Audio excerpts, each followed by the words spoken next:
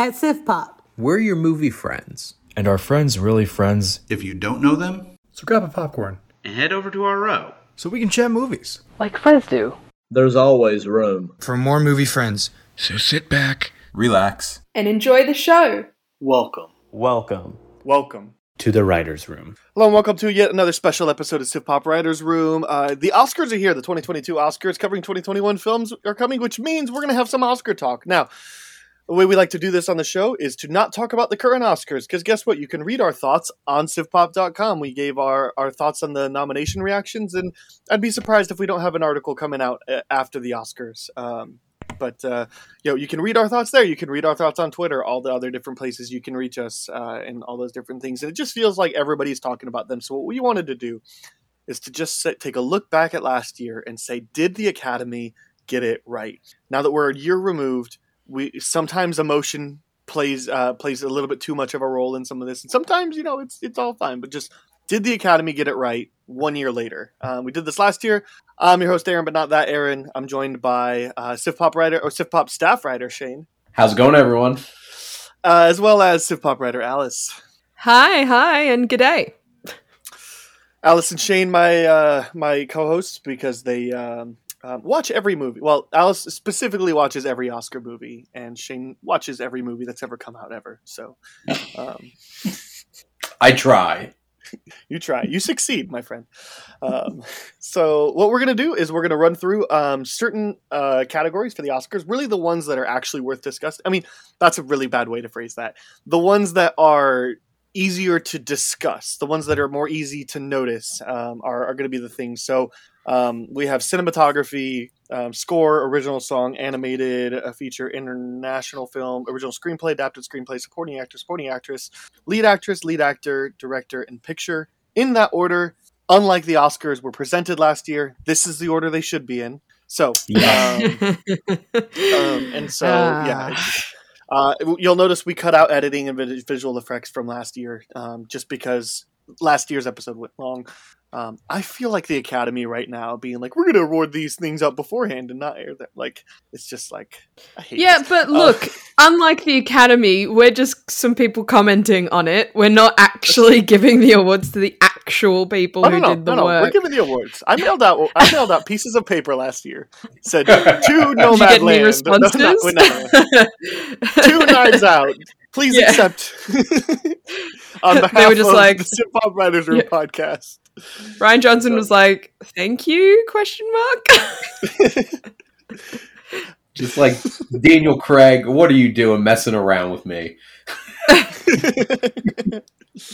Nice. So quick rules, and we'll go through these things. We have the ability to change a nomination on only one circumstance. That is, you have to use your wild card. Each one of us gets one wild card for the entire episode. So use yours wisely, and you can only change nominations with a wild card pick because you have to replace a nomination. So last year, so for example, if I wanted to, what's a movie that definitely won't happen? If I wanted to put Wonder Woman 1984 in the Best Picture category, I would have to say I'm inserting Wonder Woman. Yeah, Alice is laughing pretty uncontrollably off mic, but if I wanted to put that Wonder would Woman cause so many more 1984, questions than it should if you did that. So let's say I wanted Please to put it in the tender Best your Picture resignation category. as editor of SIFPOP. I would then have to take away, I don't know, why not go, since we're already on ridiculous, I would say let's take away Nomadland. So that's that's what we're going with. That's the only way that you can change a nomination. We have to deal with what the Academy nominated, except for in a wildcard circumstance. We have to reach a majority winner for this episode. Since there's the 3 of us, we will have a majority each time. We have to reach a majority for each category, each win, and we'll discuss each nomination as they're happening. So I think we should just dive right into this. Cinematography is the first one up. Our nominees are Mank, Judas and the Black Messiah, News of the World, Nomadland, and Trial of Chicago 7. Let's start with News of the World for the only reason, Mank, by the way, winning. Let's start with News of the World for the only reason this is a movie I still haven't seen, and I don't know that I have interest in it. So this would be you guys. It's a beautiful film. Like, I was about to say, the cinematography is extremely deserving. Like, there are some shots that you could put them as paintings, not even photos, paintings on your wall. You know, there's just the uses of red and sand and of the Western setting is very well done. Yeah, the fact that you haven't seen it yet, Aaron, is a big sign of, like, this is an underseen film.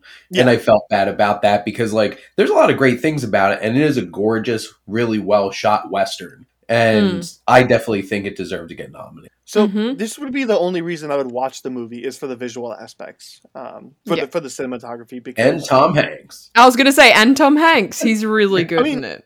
I hear that, but like I don't know. Like, actors aren't necessarily the thing that's going to get me to go. But just I hear this movie is gorgeous.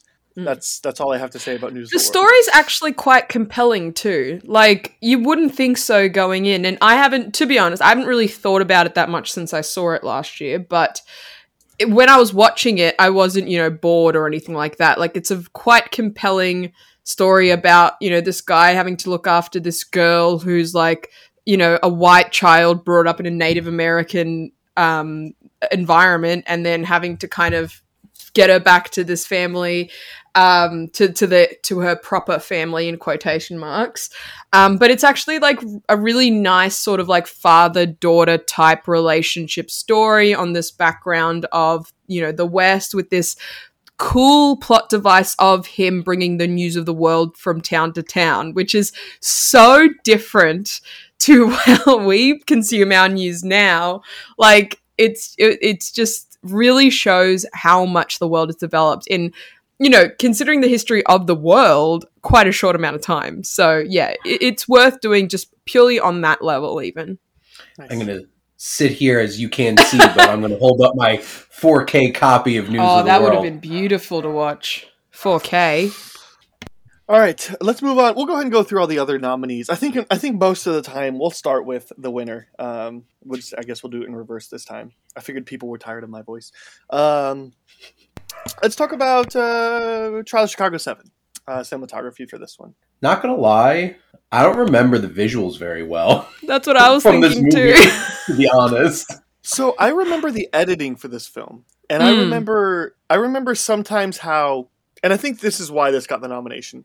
There are moments that are interspliced with what I think is real footage from the riots, or the whatever you want to classify them. I think there's real footage from the police and the protesters, like, intercut between them, or maybe it's just during the end credits or whatever that you see them. So I think that's the thing, is they set up the job, or they set up the camera to show some stuff very accurately. So I think that would be the argument. I'm kind of with you. I love this movie. The visuals are not necessarily striking, except in certain scenes. Like, I'm thinking of the scene where it's kind of building, and then the Jeremy Strong had led the people back to the ground, and the police are there waiting for them. And then there's that like brawl. Like, that's gorgeously shot. So yeah, I remember when the nominations came out, I'm like, but why? And like, if I had stronger feelings about a different movie, this probably would have been my wild card. But honestly, I was sitting there, I'm like, what would I replace it with that I felt really strongly about? And that's the thing, because like, if it was like this year with like Green Knight not getting any love, and I could just be like, duh, that's a different story. Spoilers for next year's podcast. That's the thing. I wouldn't take any of them away. I'm like, oh dang, this is actually hard.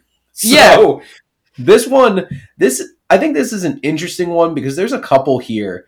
Like, this and Judas and the Black Messiah, I feel like, are a lot subtler and aren't really the kinds of movies that you would expect. I would say Judas and the Black Messiah, I remember those visuals, like, they were very striking. They are in my brain much more, like, I can reflect on them much easier than I can for Trial of Chicago 7. Because when I think of Trial of Chicago 7, I think of the story, I think of the performance, I think of the, historical event. When I think of Judas and the Black Messiah, I do think of the visuals as well, because there were some really powerful ones, like especially, that climactic part of the movie where, you have, let's say, the tragedy of the film really occur. Like, I remember watching that, and the visuals really brought in a lot of the tension. And so I would say that makes more sense in my head than Trial of Chicago 7, just because I can't think of really any main, like, cinematography type shots in my head. And I'm just gonna be the complete opposite of you, and that's fine. And I understand, like, hearing what you're saying about the Trial of Chicago 7 isn't necessarily focused on being a visual movie. It's you pay attention to the dialogue and the performances and kind of the plot and the Aaron timeline. Sorkin-ness of right, it all. right. The Aaron Sorkin-ness of it all, yeah. Yeah. And so, but I think to me, I can remember the visuals more, but I've seen this movie 4 or 5 times. I've seen Judas and Black Messiah twice. It's because Trial of Chicago 7 is a more watchable movie. That's all it comes down to. Yeah. And I like Trial of Chicago 7 more. It was my favorite film of last year. So, I remember. So yeah, that would be my stipulation to that. But I mean, since we've already given thoughts on Judas the Black Messiah, this is the one that I was thinking, like, I don't really know how this quite has the cinematography nomination. It's been a while since I've seen it. I think Oscars weekend last year, actually. And I really love the movie, but the cinematography is not one of the things I think about. I think of the performances. I think of the plot. I think of the... I can't stop thinking of the scene where full spoilers on all these movies, I guess, right? Yeah, like, we could be kind of vague a little bit, but the scene where also it's historical too. So. Yeah. And I think the people listening are going to be the people that watch this anyway. But there's a scene where Lakeith Stanfield has to do something to Daniel Kaluuya that both of them are just incredible. I can't stop. Like, that's the one I can't get out of my mind. So I don't know. I don't quite see the cinematography nomination, especially when something like, I don't know, I'm just looking at my favorites list. Like, especially when something like Tenet is out there. Like, and I'm by no means a Tenet apologist, but it's like there's still some really great shots in there. So for me, the reason if I hadn't already decided on my wild card, and it would be making its way over here.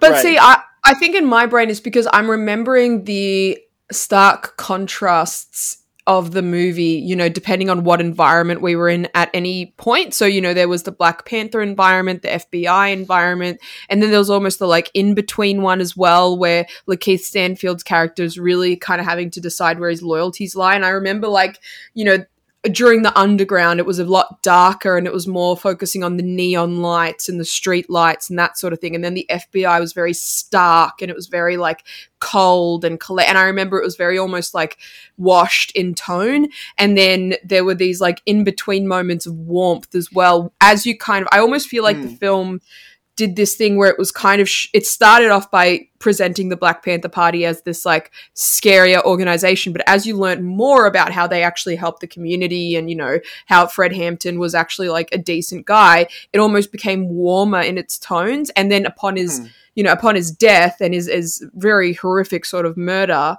that flipped with the interview footage of I can't remember Bill something. What was Bill O'Neill's Lakeith Stanfield's character Bill O'Neill's like interview later on, where it's very again like cold and it kind of shows where his brain ended up going. That's what I remember is like how the visuals just kind of help tell that story even more. And again, I do agree. I think the performances and the story as a whole are really the standouts here, which is why it's not my pick for cinematography.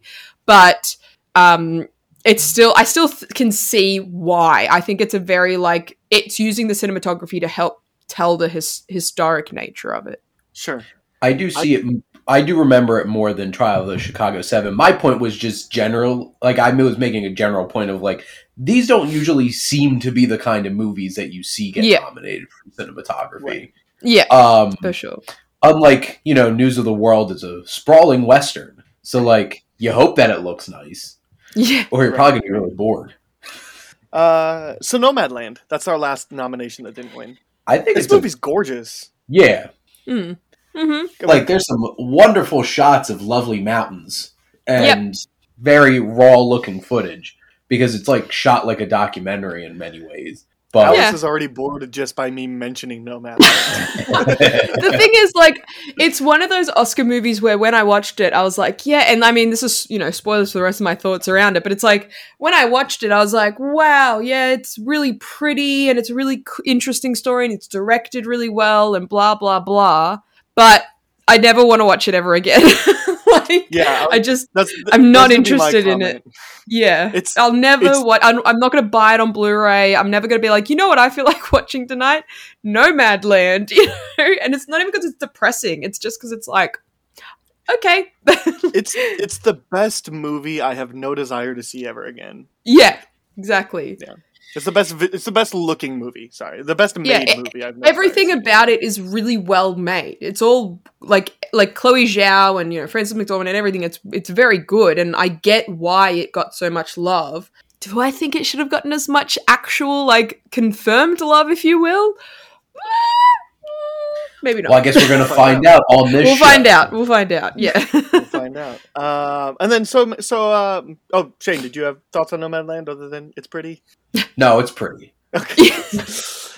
Which leaves us with our winner Mank.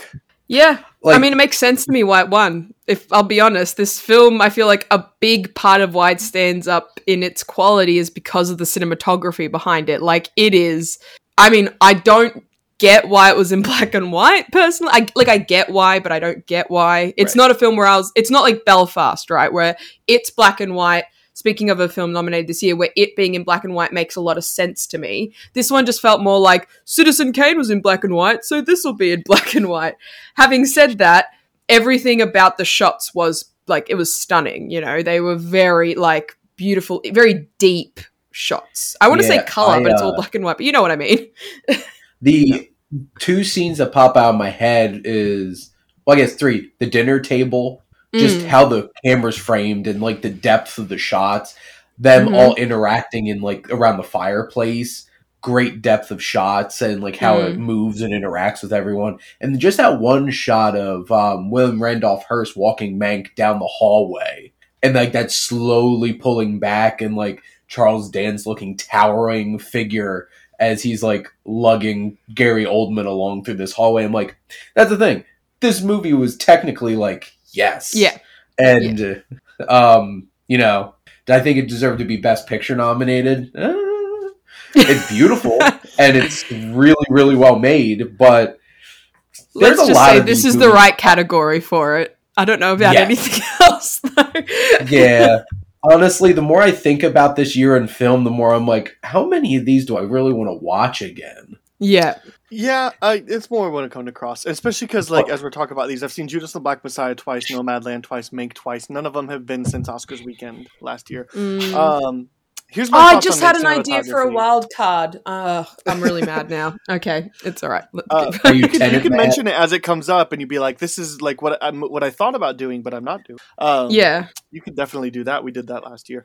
Yeah. The thing. My thoughts on Mank cinematography is I'm sure it's gorgeous. I just was bored to tears both time I watched it. I lost interest 15 minutes in. So I just don't know. So I'll kick this off. I just can't vote for this movie. I'm sure it's worth it. I'm positive it is deserving of this award, but I'll go Nomadland. Okay. I was going to vote Mank again. Me too. Yeah. I'm sticking. That's fine. If it's one award it should have, it's this one. I'm not going to disagree with that at all. It's just I can't remember a thing about this movie because I was bored every time. So. That's You would totally just feel fair. bad voting for a movie he didn't remember. Right. I almost thought about News of the World on its reputation alone. He's quickly going on IMDb and looking through the photos. Oh yeah, that looks pretty. Ooh, beautiful. Yeah. One I just thought of that I really wish I'd thought of it because it would have been my wild card was Promising Young Woman. I actually think has really beautiful cinematography. So That is I true. feel like I just remember because I remember when I first watched it, I actively noticed the cinema, not noticed in a bad way, in that oh my god, this is shot beautifully sort of thing. But yeah, that was one I would have had I thought of it, but that's all right. I have others. You know what's so funny is the movie that I talk about the most that came out in 2020 is Tenet, and I still completely forgot about it when I was looking through all these nominations because all I remember is Christopher Nolan making me mad, talking down to me. Right. Yeah. Right. It's you jerk. Yeah, fair. So there we go. We have a winner in Mank. Congratulations, Woo. Mank. We'll send you a certificate in the mail. Yep. It'll be made with I'll be crayon. so happy. For Best Original Score. All right, so nominees are Soul, Da 5 Bloods, Mank, Minari, and News of the World. Let's just start off with Mank again, since we were just talking about it. Trent Reznor and Atticus Ross. They had a great year, hey. They sure did. They did. I can't remember anything about this movie audibly being remembered. I remember there was a lot of strings, or am I making that up? There was a lot. Yeah, of there strings. was. There was a lot of string like instruments. I think for tension and stuff. But I'm gonna say like it was. I wasn't like whoa again, but again that could have been because I was a bit bored. Yeah, I don't like. I did remember sitting and watching the film, listening to the film, and being like, "This is Trent Reznor and Atticus Ross." Mm-hmm. But because like it feels like an ode to like that period of cinema. Like it feels like a score from one of those movies. And would I say it sounds any different than some of the scores from movies back then? Probably not. So like they're just heavily really inspired, almost copied. Yes. I'm not saying they copied and pasted anything. But I'm not saying but that. I'm not saying it. Yeah. But that's all I have to say about that. All right, so let's talk about Minari then. That's another M-rated film. Mm-hmm. Emil Masseri doing the score here. I feel bad because in hindsight, I don't remember the score. Neither do I. I think I vaguely remember I really should have done thinking it more was prep quite... on this, guys. No, but I think it that's says part of something it. About it though. Yeah, I think, like, for example, you know, as we'll talk later on, there are ones within this that I do remember. I do actively remember the score of, but I think it's important that the thing that wins best score of the year should be memorable, you know? Like, I feel like that's basic. And I do remember, I think I remember Minari. The Batman for Original Score 2023. I mean, low-key, though, probably at least a nominee. I mean, I don't know what else is coming out this year. We'll see what... I doubt that. I don't know. Oh, I think it should be deserving. I don't think it'll get it. Michael Giacchino's an Oscars darling. He might get a nom. Everybody loves him. He's directing a movie now. I know. A Disney Plus special. Yo, I'm so good for that. For Marvel. Yeah. So, exactly. Yeah, I don't remember the Minari score. Now I'm sitting here like, this could have been another Tenet one, couldn't it? Yeah. Like Ludwig Göransson, just like, it wasn't Hans Zimmer, but it was just as boisterous. Yeah, I was going to say, it was Hans Zimmer light. Which isn't saying much. But I remember Minari was very like, I mean, I don't remember, I can't hear it in my head when I'm trying to remember it, but I remember thinking it was very delicate. But clearly it was so delicate that my memory decided not to attain it. So, yeah. I think I would have picked Wolfwalkers over this, too. Oh, that one had a beautiful... Yeah, that had a beautiful score. Yeah. Animations... I mean, you know, speaking of in a moment, animations... We'll get there, because here's some great things to talk about. Yeah, exactly. Yeah, let's go to News of the World, because, again, I haven't seen this. Operatic is what I remember. Like, it was just very, like, grand in its score. And I remember being like, oh my God, I'm so overwhelmed in the music. Like, I do remember it was really... I added a bunch of the songs to my background music playlist because it was so, like, sort of thing. Yeah, James Newton Howard is amazing. And also, I watched this at the drive-in. So, like, I listened to this through a radio. Yeah. And I'm still like, amazing. Yeah. So, it was also 25 degrees. That was a very interesting movie-going experience. But yeah, I think it was a really, really good score. And like, I recall being very happy when it got nominated. Me because too, I didn't think anybody saw News of the World besides me and the people at that drive-in. So, there you go. Yeah, I was in the small cinema when I saw it, and there was only like people over the age of 65, including my mum. And then there was me. Yeah. Nice. Okay, so the other nominee that didn't win, Da 5 Bloods. I haven't seen it yet. No? I recall it being like a kind of like, I don't know, triumphant kind of like good quality like war movie score. But the thing is, I remember all the music. Like the music choices over it, because you know it is a Spike Lee movie. So, but like I remember it being nominated. I'm like, oh, I didn't think about that one, but yeah, I liked it. I think, I think it was fine. It's just I think there's so much that this movie does well, and I'm pretty sure this is its own nomination. Ridiculous.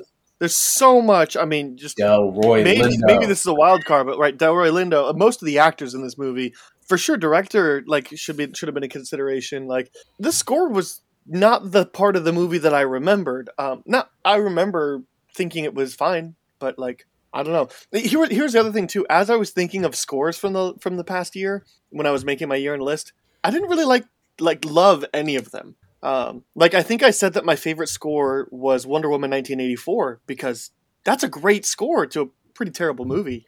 I loved the sound in that movie. Yeah. But I'm not gonna wild card it for something here. But I think it was a year of good soundtracks. It was a year of better soundtracks than it was scores and sound editing. Yeah. Which leads us to Soul, the winner. Yeah, this is great. Yeah, amazing. So good. Yeah, you want to talk about good scores? That is a film that lives and dies by its score, literally. Right. So well, and I think I just didn't necessarily consider because it feels natural, because it feels like a soundtrack, and the more I've gotten to listen to the soundtrack, the more I've appreciated it. I think it was just Wonder Woman's got that big in your face, all that stuff, and it's so you remember it more quickly. But I think the more time I spent with Soul, this probably should have been the right pick. Complex, moving score that hit on a lot of different kinds of emotions. It used a variety of sounds. I was sitting there, I'm like, oh yes, this definitely is the Trent Reznor and Atticus Ross score because it's very atmospheric too. And this one was easy. I was definitely voting for Soul. So spoilers before you ask me. I'm also voting Soul. Me too. They're 2 for 2. First unanimous one. I'm still the outlier, so it's okay. It's all right. I'm sure that's not. I don't think we're going to be as you like. I feel like I remember last year we were all like, yeah, me too. Yeah, me too. And then it was pretty much even. If maybe one person here, one person there. It went sideways. I don't know if that's going to happen this year. We'll see. No. And we'll see. Because spoiler, I'm not voting for the winner of this next category. Original song. Me neither. Neither am I.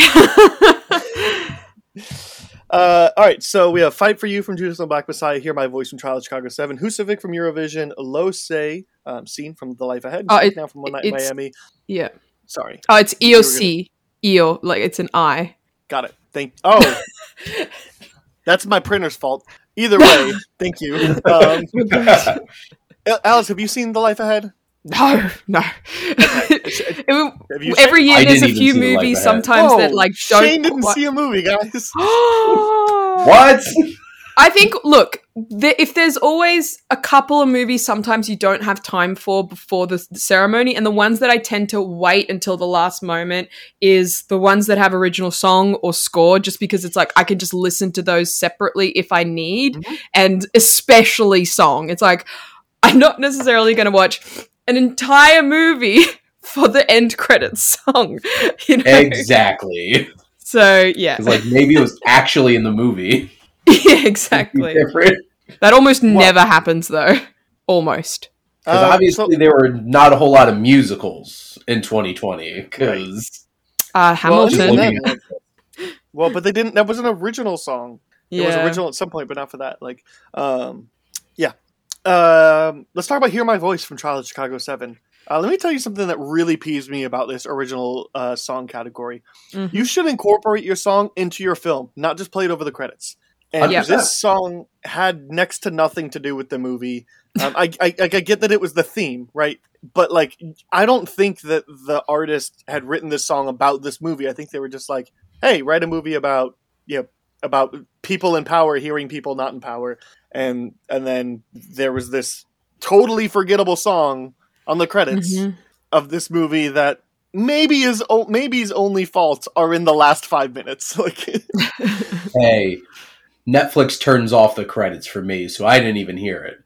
Yeah, that's the thing. I don't get... I 100% agree with you, Aaron. I feel like maybe they need to add a new thing to the original song category where it's needs to be present in some way, shape, or form within the actual main runtime of the film, and not when the credits are rolling. Mad because people would get mad because the credits. Well, then they need to get. They need to get... No, but let's be honest here. Unless it's a Marvel movie, not many people are sticking around for the credits. Marvel films, totally... You know what? You want to stick your original song in the credits? I'm totally fine with that because I'm having to stick around for the credits anyways. But, I just think that should be part of it, because that, for me, also would be an element of the film. You know, at the end of the day, this is part of the film, and you should be able to figure out how to incorporate at least one song, if you really want it to be nominated, within your film, whether it's diegetically, non-diegetically, like over a montage, you know, over someone dancing to it or something. Like, it shouldn't be that difficult enough, so that most of the time, whenever it's the original song, unless it's a Disney film or something, people won't remember it. So you'll be listening to the performance and then you'll just be like, cool, what song was that for? What movie was that for? Mm-hmm. Yeah, and then I remember even watching it through after the nominees during Oscar weekend, and I still didn't get it. I was like, this is fine. This isn't Best Original Song nominated. Like, yeah. Generally, this is a weak category. And unless there's like a lot of like musicals and stuff like that, I feel like there's not a whole lot of strong nominees in this category. Well, because it's hard to naturally work in an original song in a non-musical. Or non-animated, and so like, so I feel like I don't know. I feel like that credits stipulation, but it's just like, especially with a movie like Trial of Chicago 7, there was time to implement a song. Absolutely, like they had the time, they just chose not to. They had the parts of the movie, like you said before, the big riot. Like, hello, easy song, like element right there. Trent Reznor and Atticus Ross should have wrote a song for that. I know. It should have been 9 Inch Nails. It should have been a 9 Inch Nails song during the night, for sure. Yep, 100%. Yep. Okay. I got my vote. Well, then, on a completely different note, how about Husavik from Eurovision? How do we feel about? I love this song so much. I was so upset that they decided to take their song performances out of the ceremony, because I was so looking forward to seeing this performed. I was like, this is going to be amazing. And then that is one of many bad decisions that were made in the ceremony last year. But like, I was so looking for, I'm like, yes, Husavik. I remember that is such, in a movie of songs, that was such a powerful moment, and it was such a good song. Like, I listened to it so much afterwards, and then, they took it out. I was so upset. My hope with this nomination, because I love this song on both artistic level and in terms of like, it's a very funny song. Yeah. And it's placed perfectly within the movie. My hope was that we were going to start to see some of these like silly songs that are well made done, and then the Academy didn't nominate Edgar's Prayer from Barb and Star Go to Vista Del Mar, and I hate them now. So, to be fair, this year was also quite stacked when it came to songs. Right, that's true. If only Barb and Star came out in 2020, that should have won the Oscar. Yeah, no, this is a really great song, great soundtrack. Me and my wife still listen to it frequently. I want Ya Ya Ding Dong. Right, the songs are split between. I have two playlists on my music player. That's one of them is Shower Jams, which is a song you might catch me singing in the shower in any given moment, and another one is it's called Rafflecopter, and it's just songs that make me laugh. And because I decided to go 2006 in my naming the playlist, and so like, this is evenly split between those two playlists. Like Lion of Love is in the laughing one, and like Husavik is in Shower Jams, even though it's a funny song, because it's like, I just want to belt it out in the shower, Yeah, and it's an impressive like song. Like, it's really well. It is exactly the type of song I could see at Eurovision, because Australia's really into Eurovision, so we knew all about it before the movie, and we have known about it for years. In fact, Australia competes in Eurovision. I don't know, because we're clearly part of Europe. Anyway, and so it's just basically because we're such a big market. They were like, "Do you guys want to compete?" And we were like, "Yes." Anyway, so. It's actually a song I could 1,000% see as a main competitor within the Eurovision Song Contest. Like, it is, the way it's written, the way it's performed, everything about it fits so naturally within the world of the film and what it's representing, that it's also just really well made on that scale as well. Yeah. Which is why it should have won, spoiler. But like... All right, our last nomination that didn't win is Speak Now from One Night in Miami. Is that the one that he sings at the end? Yeah, this is the one that Leslie Odom Jr. sings at the end. Yeah. Let me tell you a little something about this song. Little fun fact. I love this song so much that I made a new Spotify playlist because it didn't fit anywhere else. This playlist is called The Stuff That Souls Are Made Of. And this is the number one ad on there. Because I adore this song and this performance. I think it's incredible. I think it fits perfectly with what the movie is trying to say, with what the movie is doing, with its characters, and especially with that character and the progression of where he is at the beginning, being content with where he's at versus really being reignited to be a voice. I adore this song. As I hold up my One Night in Miami Criterion right here, I also absolutely love this song, and there was tons of feels that came rushing in at the end of that movie. I'm like, damn. Yeah. That was like the exclamation point to throw on the end of that movie. I'm just like, see, that's how you do it. Like, hey, squeezing in right before the credits. Yeah. And then you're fine. And it just works so perfectly, though. Oh, it does. Yep. Which leaves us with the winner, "Fight for You" by Her. This is Judas and the Black Messiah. I don't even remember it. Well, this is a pet peeve again because this is played over the credits and not during the film. That's why I don't remember it. But I love this song. I've come to find that I really like the music that this artist is putting out. I think there's a really good energy that she's putting out where it's progressive blues-ish, probably. I love the sound of... She plays lead guitar as well. If please listen to this song, and if you like this song, go check out Hold On by the same artist. It's so good. I really like this performer. She's one of...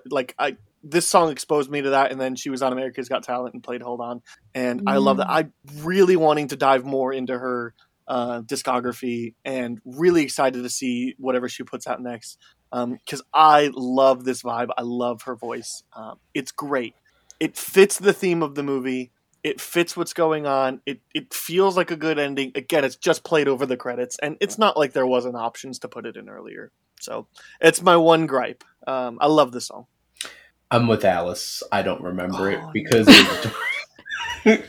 that's... No, and that's fair. That's totally fair. Because, to be fair, I feel like I have heard this one outside of the movie and remember it being a really good song. And that's a tricky thing. It's like, especially with these streaming movies, if you watch it on streaming, they're like, on to the next thing. Yeah. And it's just like, no credits for you. Right. And, I'm sure it's a great song. I just don't remember it very well. I would recommend sometime in the future, check this song out just on its own merit. Yeah. And then if you're already there, just go check out Hold On as well. Yeah. Because I've definitely heard it, and I think I remember being like, oh yeah, it's a good song. I think because what I do is on the day of the Oscars, while I'm prepping everything for my Oscar watching party, I put all the songs and the scores in a playlist, and I just play that all day. Nice. That gives me, because I feel like those are, it's all audio, and that way I can up myself on that. And that's how I tend to listen to the songs nominated, because I'm like, oh, that's what that is. I might steal that idea. Yeah, it's a good idea. Also, it's just, they're all really good either way, so it's great to listen. It's a great sort of thing to listen to. But I think I remember being like, oh yeah, this is a good song, but I honestly have not listened to it since. So I will. I feel like I'll go out of my way and I might listen to it afterwards, chuck it on Spotify afterwards. But yeah, I wish I remembered it, but I just don't remember any of it. That's okay. That's fine. Yeah. All right. Alice obviously picks Husavik for her pick.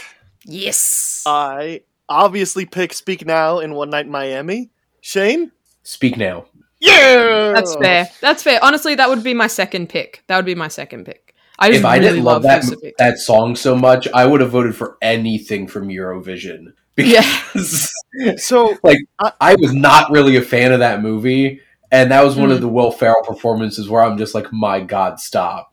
But I loved every time music started in that movie, especially when Dan Stevens' character. Oh yeah, this song.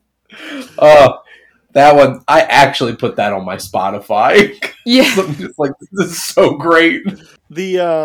So Speak Now should have been the winner. I was devastated when it didn't win. I still really like the song that did win, so I'm not necessarily mad about it. I'm mad that what my preference isn't. But I can't be mad. This isn't like if this Hear My Voice from Taj Chicago 7, this totally forgettable song that nobody knew existed. Nobody would know was an original song if it wasn't nominated. Won. So also, quick question: covers don't count, right? No. Because if it did, Tenacious D, I Think I Love You, should have won from the Croods too. No, it's not. What's funny is that Shane, is by definition, a cover is not an original song. It's a cover. I asked that question as an excuse to bring up Tenacious D. Yeah, clearly.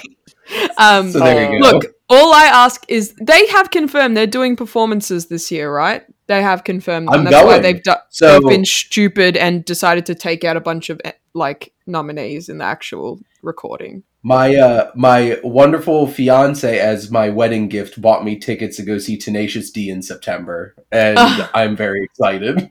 That's Nice. cool.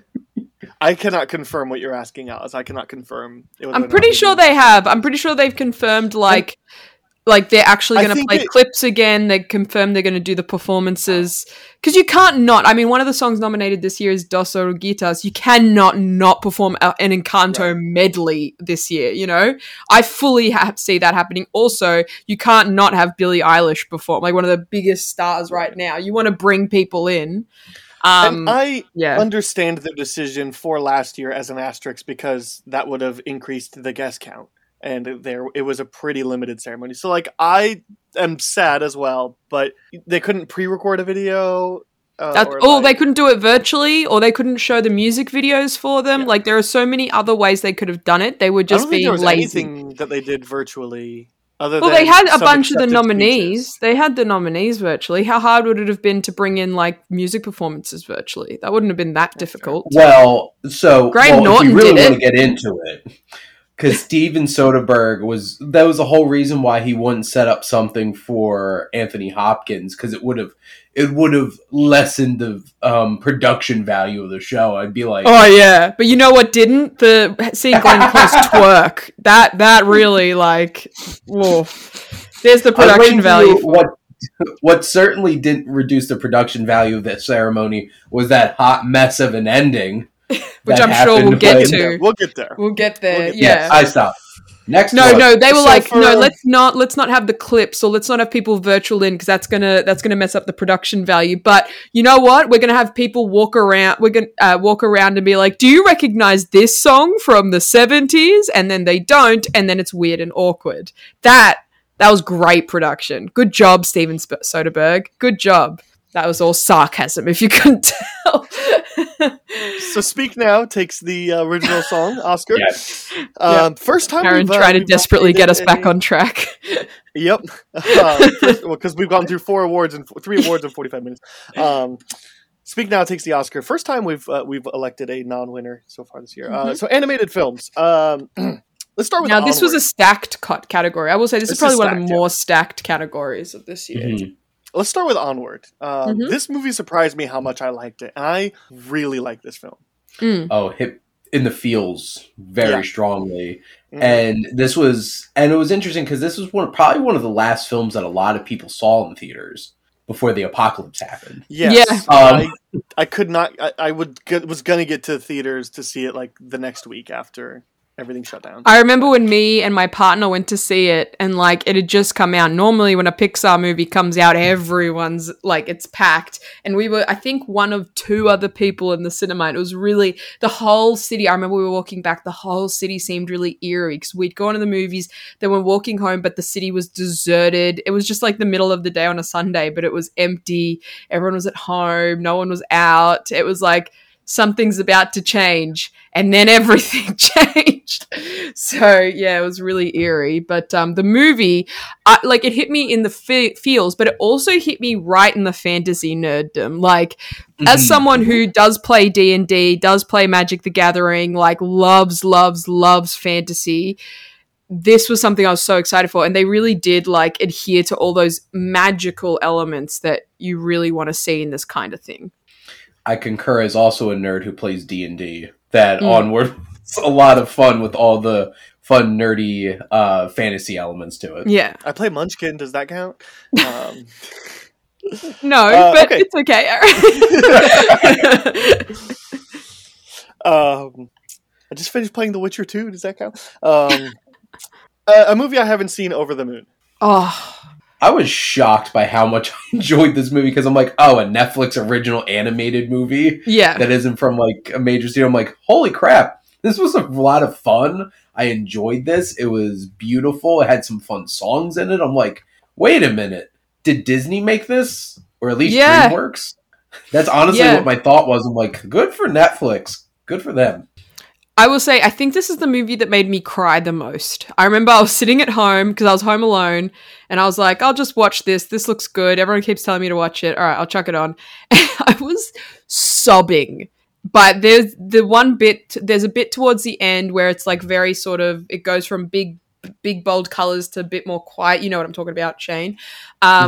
And I just was sobbing because it's also looking at sort of like grief and moving on from that and family. The things that always hit me in terms of what makes me cry is like things to do with parents and children.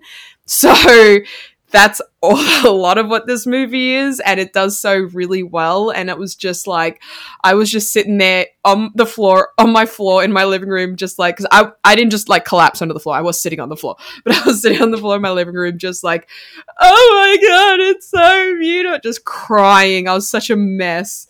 And it's just because it was so, the way it tells a story and the way it explores the themes of family and grief and culture as well is just, honestly, it's actually a really beautiful film. Plus, all that aside, the music is actually amazing. And Philippa Sue is like one of the main characters. For those of you who might kind of recognize her name but not sure where from, she's the original Eliza in Hamilton, and she's one of the main voices. And her character in this is just stunning in every single way, and it's just such a good movie. I want to watch it again now. I would have taken any of the songs from this movie over some of the ones nominated for Actually, Best Original Song. Yeah, absolutely. But anyway, let's go to another Netflix original, Shaun the Sheep Farmageddon. I was so Made surprised my by how top 5. good this movie was. Like, I did not expect anything going into this. I was like, all right, let's go for it. And it was actually a really good movie. And it also had a song that did play over the credits where I was like, this song is awesome, and it should have been nominated for Best Original Song. And I think it actually is, it has her in it. Like, her did the song. But Nice. Anyway, it was actually a really, really fun, like weirdly touching. I mean, it was Aardman. I don't know why I thought it wouldn't be like great, but it was just, I didn't think much, but it ended up being really great. Aardman is great. I'm all about that Farmageddon. And I distinctly remember us doing our end of the year top 5 videos and just being like, the podcast, I'm just like, everyone's going to be like, Shane put Farmageddon in his top 5. I'm like, I sure did. Yeah, no, I watched this because Shane spoke so highly of it, and I was like, I like this animation team. This is really great. It pays a lot of this is how you do fan service well, and this is how you do animation well, and this is how you do voice acting well. This is how you make a very well made film that is not just for kids but also for adults. So, lots to love about Shaun the Sheep Farmageddon. All right. The last one that didn't win is Wolfwalkers. And, my number 1 of 2020. Yeah. Well, I think we know which one that Shane will pick then. I'm pretty sure I we'll know wonder which one. which I thought one. this one. I think this one might have the this is the closest it'll be so far, I think. So. Oh, it is so gorgeous. Yeah. And the music is so great. And this is heavy. Like, and that's the thing. I love Cartoon Saloon. I love Secret of Kells, Song of the Sea, Breadwinner, this, just anything that they have. And I remember when this released on Apple TV Plus, Screener Room, because this was one of my first screeners from them. And I'm just like, yes. And I remember sitting and just loving every second of this. So there you go. It's gorgeous visually. It's gorgeous audibly. It's got incredible voice acting. I adore the animation style. I love the message of this movie. It's maybe a little bit tiny too long, but like not even enough for me to say anything more than that. Like, it's pretty insignificant with how great this film is. It's truly remarkable. So yeah. No, it really is. And you know what it is? It's so original. And I would almost say that about every single one of the films in animation. Like, the story is so original, and it's so intriguing because of that. You know, sometimes with movies that are nominated for Oscars, I'm like, all right, I'll watch this, but I feel like I've seen this before. You know, it's which there's nothing wrong with, but it's so great to see things like, for example, part of the reason I really love Cartoon Saloon as well is because they do this really well. They look at different cultures and different histories, and they tell those stories and bring them to a bigger sort of viewership in a way that is so well done. So, you know, like you mentioned oh my God, it's gone. You just said it and it's gone from my brain. You know the one I'm talking about the seal people. Oh, Song of the Sea? Song of the Sea. I went to say Song of the Kells and I was like, that's wrong. Song of the Sea, like that's another one, combined. You know. But it's like, it's so well done, everything about it. And I love the story. For me, story is so important, and they do story very well. Okay, which just leaves us with our last one, Soul, Pixar's latest. If an animated film could get nominated for cinematography, this would be nominated. Sure, I'll say. Yeah, 100%. What were you saying, Shane? I was going to say I had an existential crisis watching this. Yeah, the moment that the one guy accidentally falls through that void, I legitimately was sitting on my couch Christmas morning having an existential crisis internally. Like, Merry Christmas. Like, that's how much this movie affected me. I'm just like, this hit on the whole different level. I'm like, holy crap. I'm convinced this is Pixar's first film made for adults. It obviously has some things that kids can like, but I think that this is a movie that's going to age more the older you get. The message that's trying the walking in the shoes of Joe Gardner is something that feels more adult. It really feels like this movie was made to inspire adults to think and act more creatively like kids. And to take chances that are given to you. And I really feel like it's a love letter from the Pixar staff, because I can't confirm this, but I would just really like to believe that Pixar's staff, their cast and crew, are just a bunch of adult children. Like, you know, like big, and you could just see with the way they think and the way they like chart out their stories and write, like it just feels like this is a love letter from Pixar to us, to aspire to that. What is Imagineering? That Disney phraseology. Like it really feels like that. And on top of that, this movie really says something, and it does a shockingly good job at being a movie about the afterlife and remaining pretty religiously neutral. I mean, the existence of an afterlife, then at least has some sort of thing there. But like, there's touches of different sects of Christianity. There's touches of Judaism. There's touch of Islam. Like, there's lots of, and the way they kind of explain it is, you're all a little bit right. Like, but I mean, it's the same. I mean, it's Pete Docter, and it's the same as like Inside Out, where it's taking this concept and telling it in a way that is like neutral in that it's not going to offend or anything like that, but still explores it in a way that really makes you question your life. And, I mean, we all probably walked out of Inside Out being like, which one of my feelings is in charge of my control panel? And you're 100% right, Aaron, in that it's speaking to adults. But I think what Pixar does so brilliantly is that if you're an adult having to, say, take a child to a cartoon, the kid's going to enjoy it at the most shallow level, because in the most shallow level, it's just a story about a guy that something happens to him and then he ends up in a cat body, and then there's lots of colors and pictures and music and it's fun. But for an adult, it is about this idea of settling for a life that is not your potential, like settling under your potential and not taking risks due to the fear of what could be. And that is I think that is so pertinent in today's society and with today's world, where so many people will have those moments of questioning, especially at the age that we, are, where it's that like, oh, am I doing what I'm meant to be doing with my life? Should I, be reconsidering everything? Have I settled? And then doing so in a way of like, well, there's an element of passion, and then there's an element of yourself where you can get so lost in what you need to do of like, you know, paying your rent, doing your job, doing what you're supposed to do with, and then you have to step back and just be like, but who am I as a person? Who am I inside? What makes me happy? And that this film, you're exactly right, Shane, in that it causes an existential crisis because you finish it and you're just like, what am I doing with my life?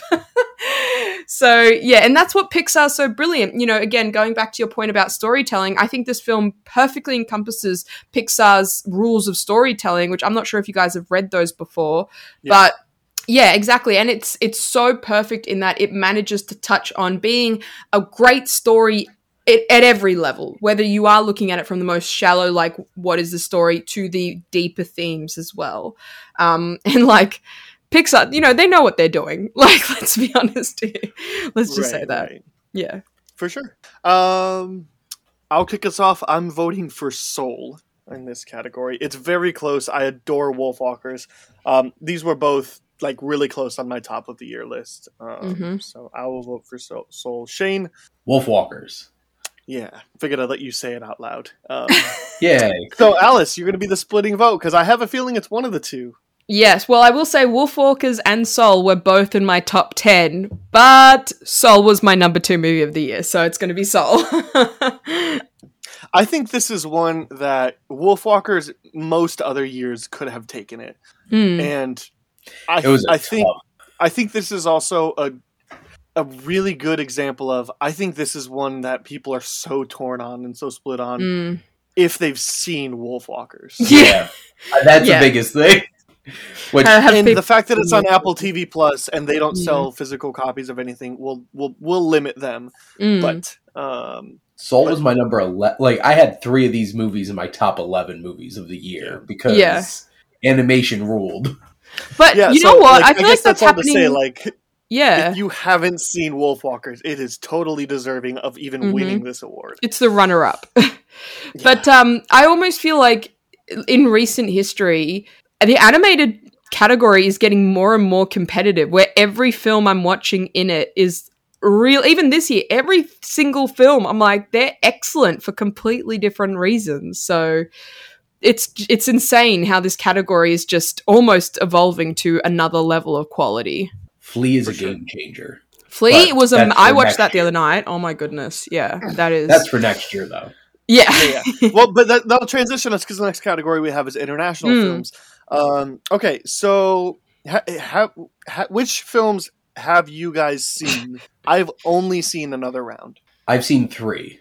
I've seen 2. I saw Collective and Another Round. I didn't get around to... I couldn't find a lot of these, actually, to be honest. Okay. I saw Another Round, which was my number 2 movie of the year. Quo Vadis Ada, which is absolutely devastating. Like, in a good way or in a bad way? Like, well, it's a war about Bosnian war and people like. Well, like there are some good devastating movies, you know. Oh no, this is an amazing movie. Like, I remember going into this ceremony being like, if anything else besides Another Round wins, it's a travesty. And then I saw Quo Vadis Ada, I'm like, if that won, that's hard to argue with. And then The Man Who Sold His Skin was also a captivating and very different kind of film with a lot to say. It was provocative, and it was a really good film. This is another category that's just like, well, if they actually picked all the best ones every year, would be absolutely amazing. I have some questions this year, but that's for next year. So out of the 3 of these, like, still though, Another Round, I absolutely love this pieces. Yeah, it looks like Quo Vadis Ada is available on Hulu.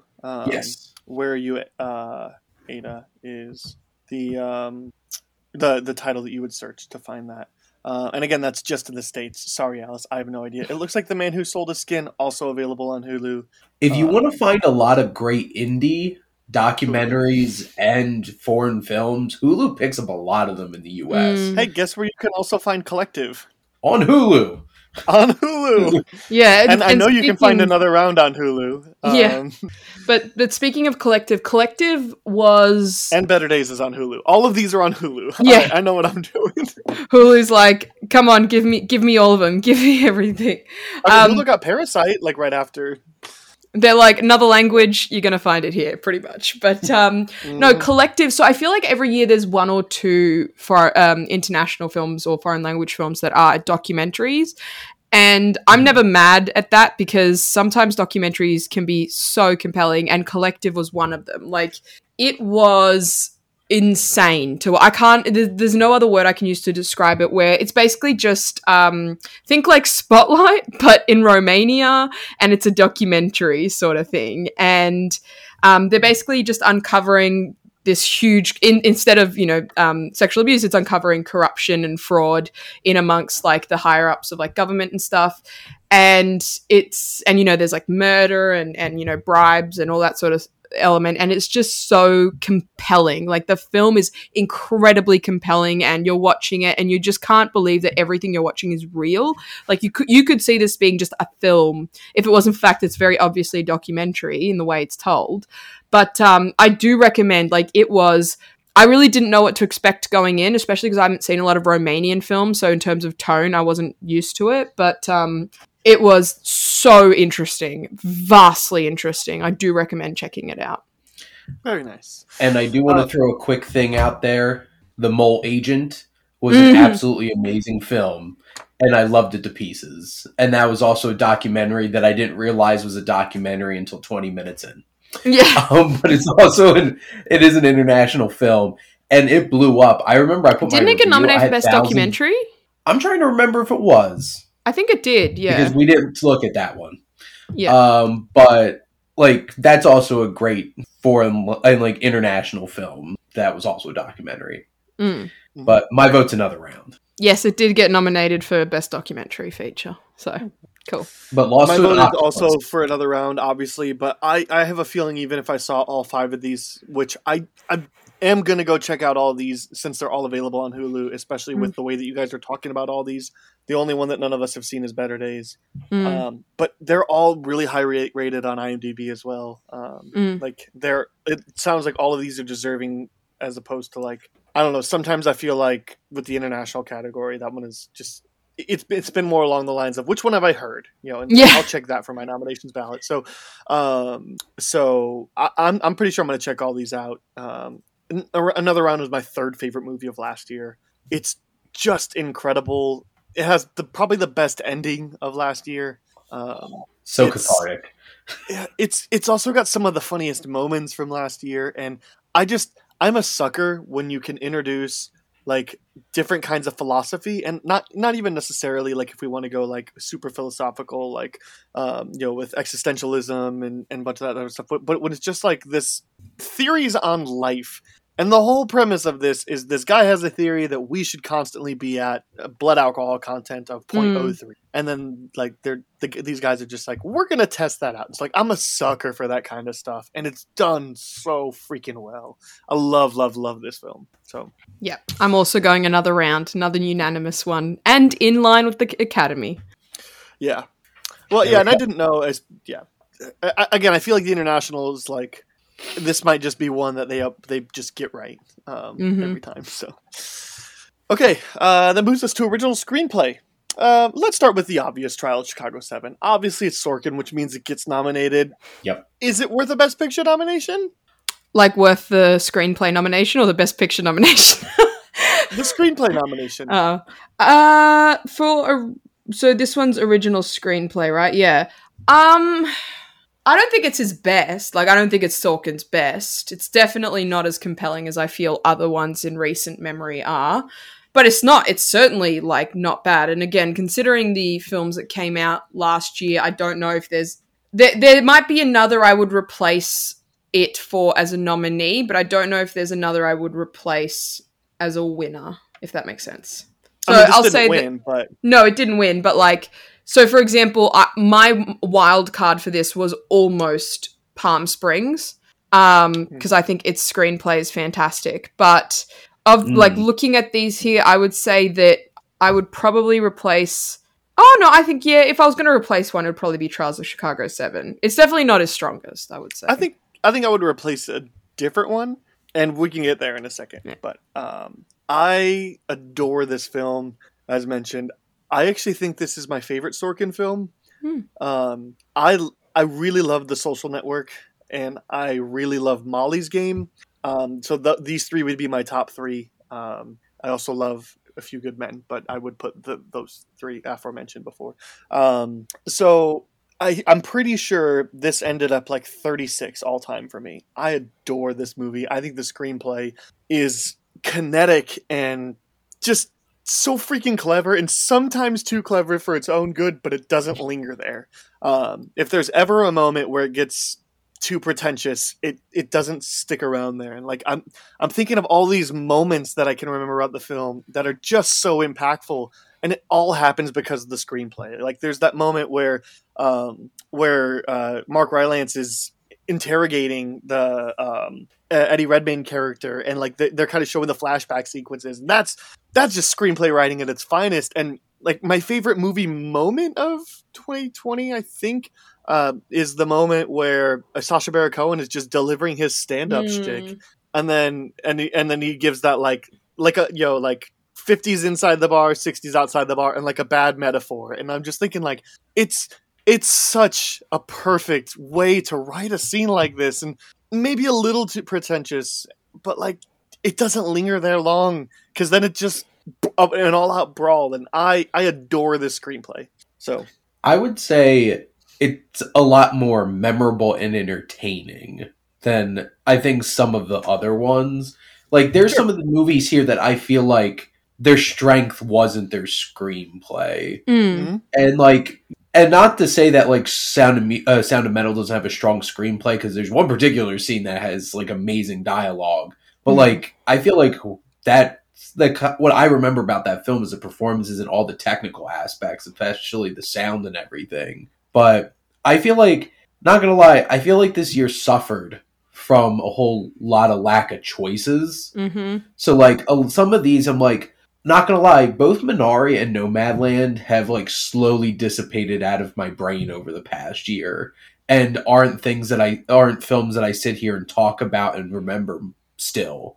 And like Minari was a really great film, but like I feel like the original screenplay category is supposed to be the one where it's the most fun and interesting. Sure. And I don't think a lot of these are interesting and unique and different.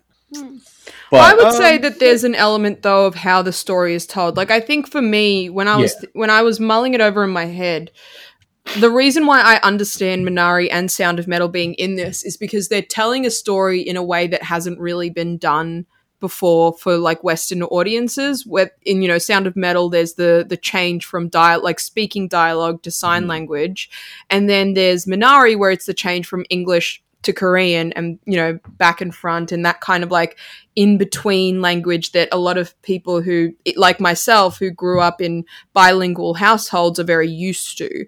And so there's an element to that. I think Minari really affected me on that level too, because I do have that experience in my own background. Where because we came to Australia when I was basically 7, and my mum didn't know English, and I didn't know English. Like we didn't know English, and so I had to learn English. And so and even now when we communicate, it's in this like kind of in between language of like sometimes it's English, sometimes it's Italian. You never really know what's going to come out when we're conversing. And so Minari really hit me, especially on that coming to try and find new new beginnings and go to that next level. And I think Minari had a lot in its character as well, which is why I get the screenplay nom. While Sound of Metal, it was this, it's very interesting to me that Sound of Metal was last year and Coda was this year, where it's two very impactful stories. Aaron's just smiling. So happy. It makes me so happy. I love Coda too.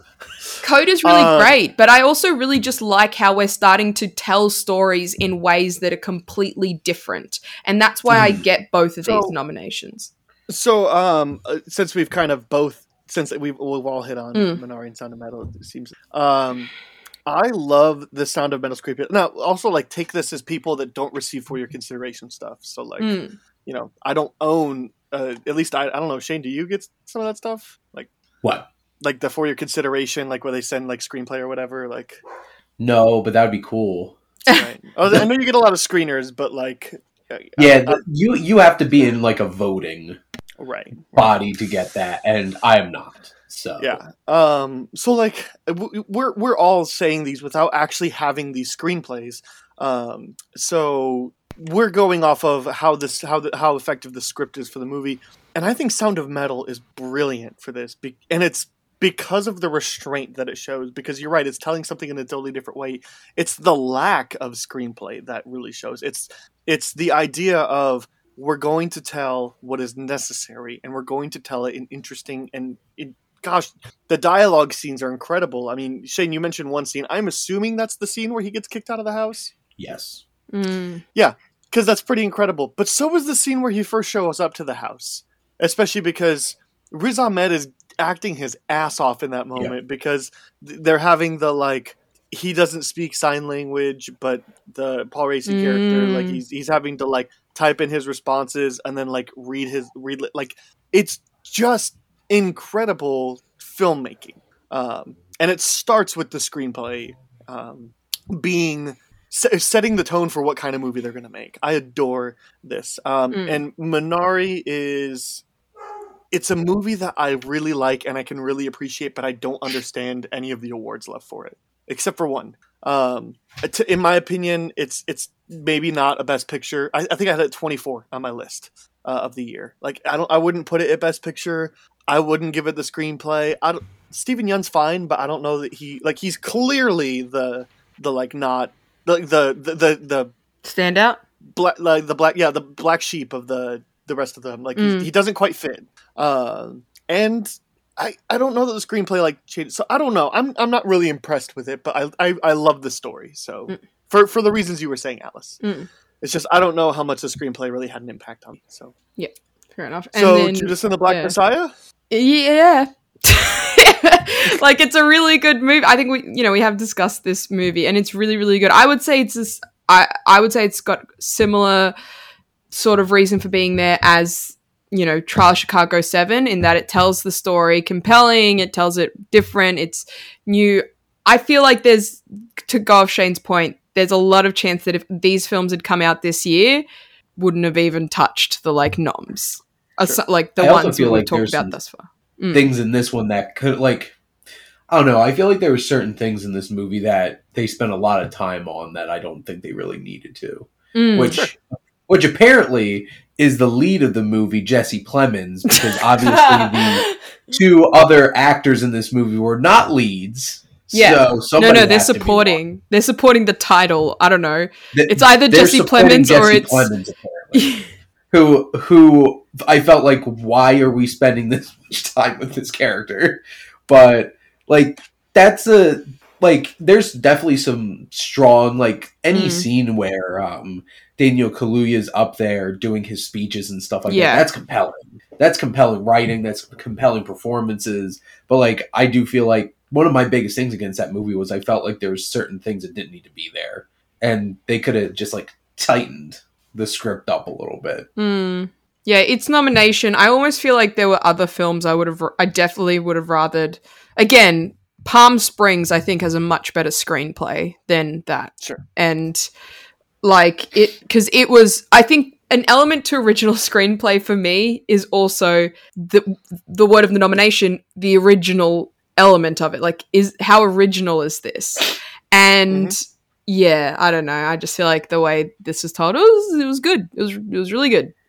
Was it best? Yeah, I think Palm Springs would have been a fantastic choice in this category, and honestly feels like what the original screenplay Oscar should be. Sure.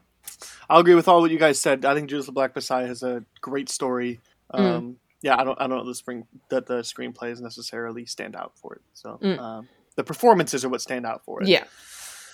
So then that leaves us to our winner, Promising Young Woman. I love this movie. Okay, so I've been waiting for this. It is my number 3 movie of the year, and honestly could probably go to number 2 or number 1 the more I watch it. But like, I loved Promising Young Woman.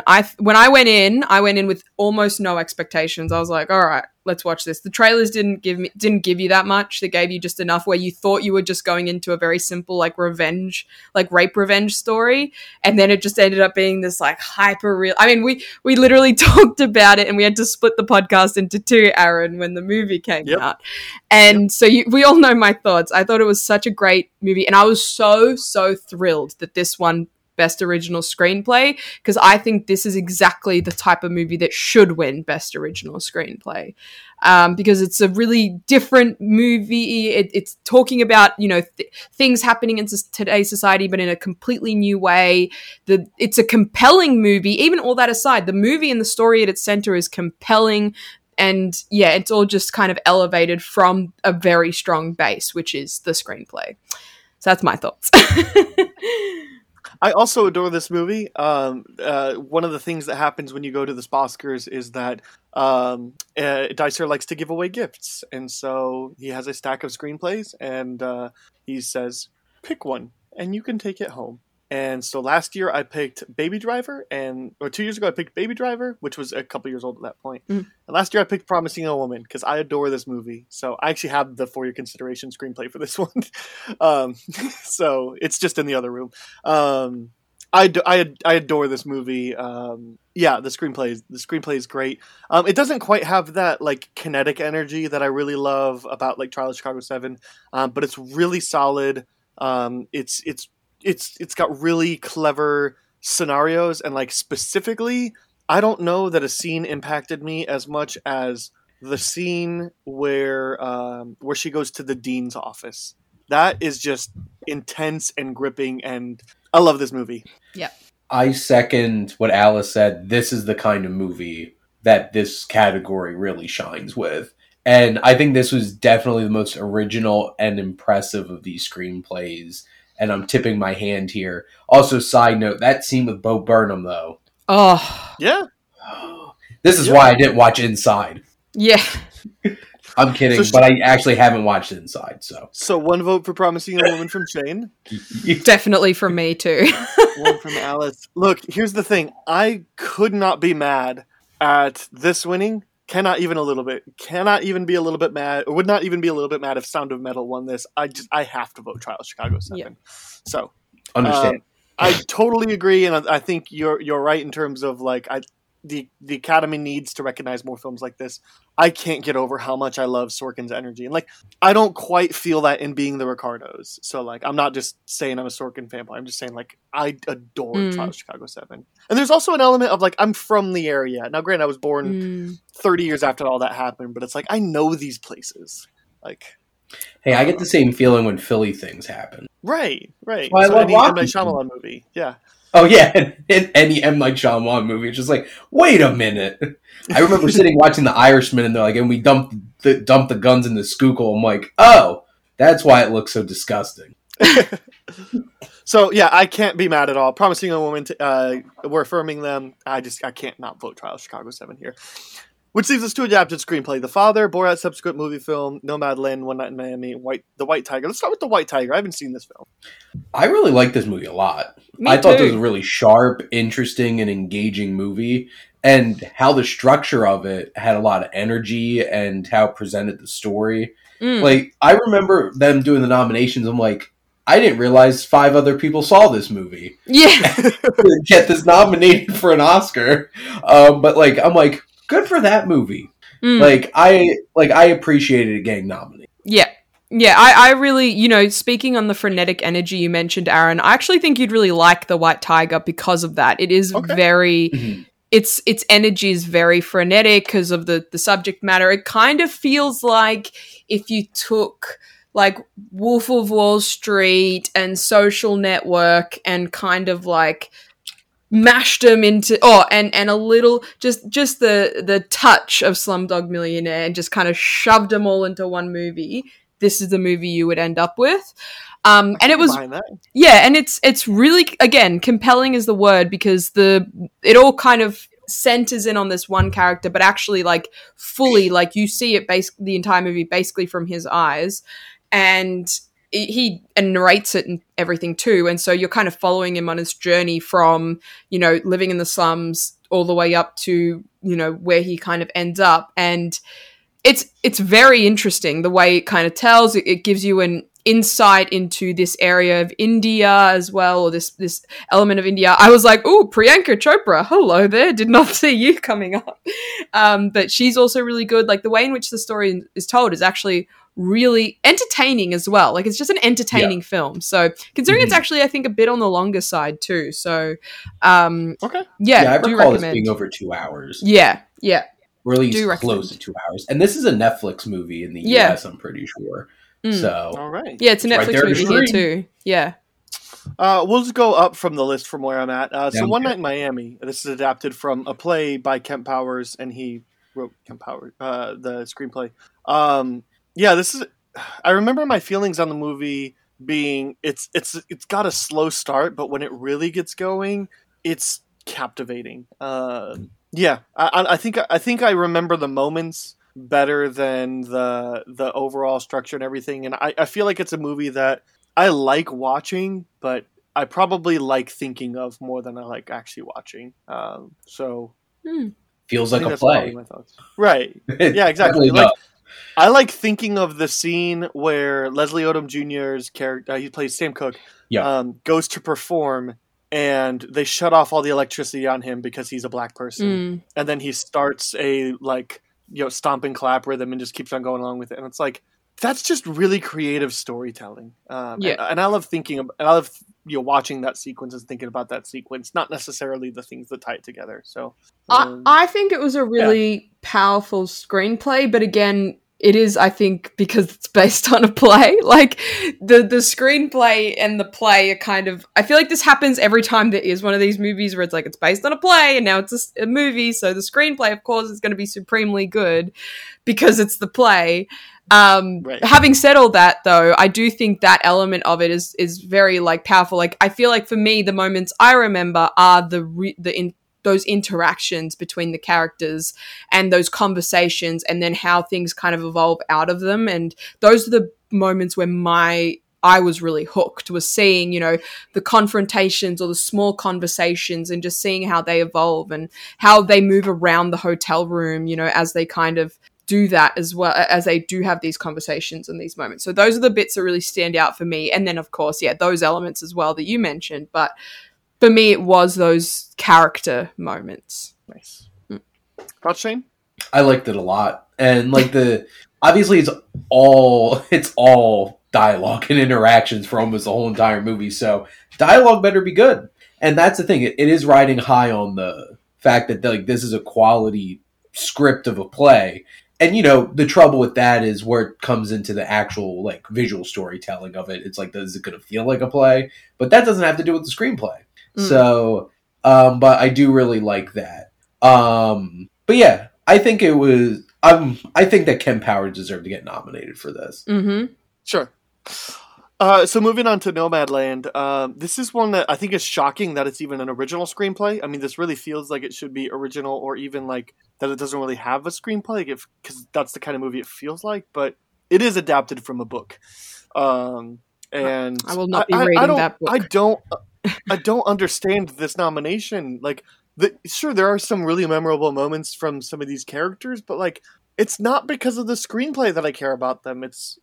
I feel like, if anything, it's probably moments that maybe aren't scripted that make me care about these characters, or the fact that Chloe Zhao casted actual nomads. Like, it's this nomination baffles me. Yeah.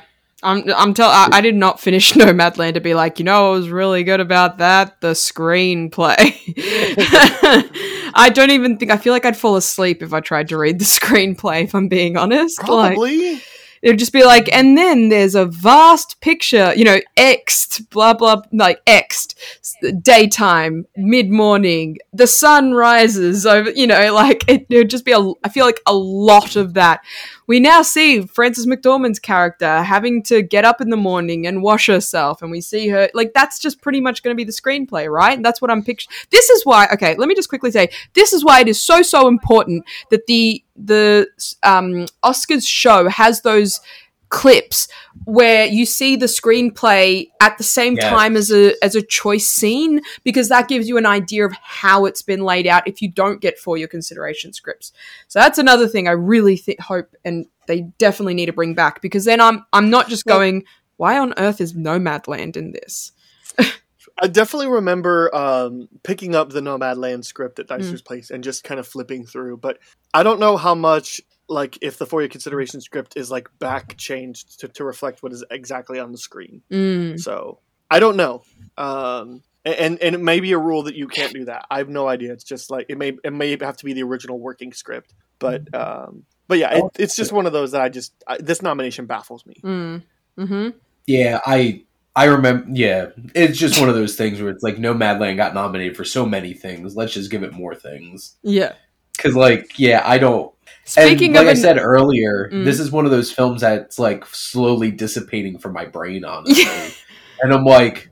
And you're going to get that feeling once we get to Best Picture, too. And I'm just like, no. Yeah. So, speaking of screenplays that I just had to pick up at Oscars, because I just had to see what it looked like. Borat subsequent. I was about to say, speaking of screenplays, where I was like, "Why is this in the screenplay?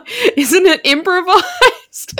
I think so, so that's why I wonder, like, and maybe Nomadland. Well, because Nomadland is adapted. I don't know what Borat's adapted. Like, I guess it's because it's based off of technically adapted because it's based off of characters from a previous screenplay.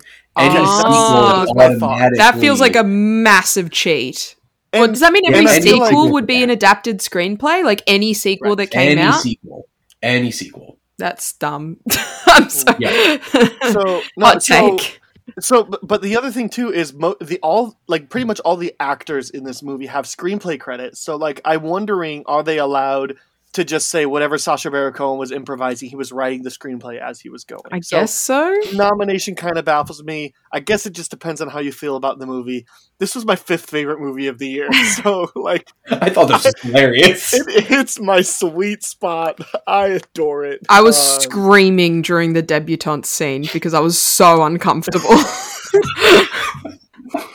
I was screaming during the one where he walks in to the temple, the Jewish temple. Oh, like, and it has what I think is the most wrong and also most hilarious moment, like, that I've maybe ever seen, because he says something like, "I wanted to kill myself, but I didn't have a gun, so I went to the nearest temple to wait for the next mass shooting," and I'm just like, you can't say that. But then it's also kind of like, it's kind of also sweet, because aren't the Jewish people from memory, they're like really nice? Yes. Well, and they're the sweetest people ever. That's the only one they broke character. Yeah. Like, they told them this is a thing. Yeah. Which I'm glad that they did. Yes. And it's interesting that a movie that starts so borderline disrespectful about it becomes such a respectful scene. Like, yeah, I baffled. Love it. Mm-hmm. That made me so happy when this got nominated. I'm just like, wow, they're like, put on the fun pants now. It's just like, at least they're not taking, because, like, I remember the most distinct thing was when all the Best Picture nominees got nominated, and I think it was like Bill Maher or something, just being like, what is the requirement to be Best Picture be depressing? Yeah. It's like, Borat got nominated for an Oscar. And, like, a serious one, because, like, screenplay is like a serious nomination. Oh, yeah. So, like, a couple serious ones. This isn't costume and makeuping. Yeah. Which leads us to The Father, another play adaptation. Yeah. And I was going to say, speaking of another one where you can see the play in the film, like, the whole film, I was like, this could be a play. I could be watching a stage recording right now, And I did feel that in this movie, for sure. I feel like I felt it more than in One Night in Miami, but that could have just been me. Well, I agree with you. But there's the closed location in The Father. Everything takes place in the apartment. Yeah. One Night in Miami mostly takes place in the hotel, but there are scenes outside of the setting. I'm going to gush now because I couldn't, because we didn't talk about editing. The editing in this movie is impeccable. Yes. And I took it off because it would just be us saying The Father. Let's move on. Like, because the fluidity of how these scenes go from one scene to another, and I can't imagine how hard that was to write. like that's why this fascinates me so much, is how emotionally devastating the setups are in this film and how these scenes just flow into each other. And like you feel like this screenplay is capturing what it's like to have dementia, and it's uncomfortably impressive how well it did doing that. Yeah. No, this is an incredible script. Let me just say, this film really depressed me because, like, both of my dad's side of the family has a history of Alzheimer's and dementia, so it's entirely possible that's what's going to happen to me. And so me watching that, I was just like, this is awful. I don't want to experience this yet. Give me another 60 years. Like, it felt too real of a preview. And yeah, it was, I do remember walking out and me and my partner were just kind of like sitting there in the cinema afterwards, just being like, that was heavy. Like, that is a heavy film, but it's told very smoothly, I guess you could say. Like, the way in which it's done is just that, like you said, it's the flow. It's impeccable. Yeah. I spent the $20 to premium VOD this at home, and which I spent way too many of those $20 to premium VOD a lot of movies. But, like, I was welling up sitting in my recliner at home because, like, I lived with my grandmother who dealt with dementia for 8 years. And, like, this was uncomfortably spot on and absolutely devastating. And this was my number 6 film of 2021. Because, like, it did actually come out in 2021. But, they shifted the deadlines and stuff like that. Yeah. This the only time that I've seen this is Oscars weekend at Dicer's house, and so it was me and Alex Henderson, another Civ Hop writer, and Frank Kemp, and Dicer, and it was just like completely silent the whole time, and just like you don't want to make eye contact with anybody because you're like, I know I'm just gonna cry if I do. Like, so really effective. Having said all that, I can't not vote Borat here, and I know I'm just taking a giant disrespectful poo-poo on the script. Like, I have nothing but respect for it, but I can't not vote for Borat too. So here's just me hoping that either I'm not alone or you guys can just pull the father through, so I don't have to explain myself. I'm voting the father. Me too, but I fully respect your choice for Borat. Here's the thing. These are the two complete opposite screenplays here, but do both of what they're doing amazing. Yeah. I know. Well, and that's what's like, look, again, not even a little bit mad. It's just, I have so much respect for Borat 2, especially because we didn't even talk about how they started filming this movie, and then the pandemic started, so they just shifted everything in the middle of production. And blamed Borat. Yeah. And the ending. It's so good. Oh, genius. My God. Yeah. Like, I like this more than the first one. And that's saying a lot because I laughed so much watching that first movie, but like this went to a whole other level of insanity. I thought that when I watched it, I'm like, I like this more than the first one, but I don't think that's true anymore. They're very close to me. I think the first one I like more, but the second one makes me laugh harder. It's interesting just because the second one is so different to the first. It's ironic because they're the same, but they're so different. And so it really just depends on what mood you're in. Yeah, like it's he's just going after Pamela Anderson. Yeah. In the first one, but like he's going full blown at like Trump and stuff like this. In the second movie, it's just like that's a whole other ball. Oh, let's not even like that whole Giuliani bit is low key an actual like newsworthy. Well, it was a newsworthy thing that happened where it was like, and it got skated right over. Yeah, because America. So yeah, but it's just like right, who would have thought that like a stupid satire actually impacted world events like this? Adam McKay wishes he could write a movie like Borat. How long until Ron Burgundy shows up doing his own version? Yeah. Oh, did Don't Look Up get nominated for screenplay? I think so. It did. Let me check. Because if that wins next year, I'm gonna have some thoughts. But that's just. Hey, I really like Don't Look Up. I do too. I'm happy with that. I know you did. Moving on to supporting actor. It did. Let's It did get nominated for Best Original Screenplay. Good. Yeah. So let's start with we'll end on the two Judas and the Black Messiah people. Let's the very supporting. We're already talking about Borat. Let's talk about Sacha Baron Cohen in Trial of Chicago 7, guys. I think he's incredible in this movie. Yeah. So when I did my year-end stuff, I still think this is true. I picked performance of the year, or performer of the year. So like taking in all things account, and so I gave it to Sacha Baron Cohen because I was like, when you combine Borat and Trial of Chicago 7, both movies into my top 5, like what a year for him. But like I think he's so good in this role. He really brings the attitude of Abby Hoffman. He really brings this like lovable talk back. He's almost like everything about him screams like that middle schooler little shit that everybody hates, but like lovable. Like, and I don't know how you do that. And a lot of the credit's going to go to the screenplay, but like he's perfect. He's so good in this role.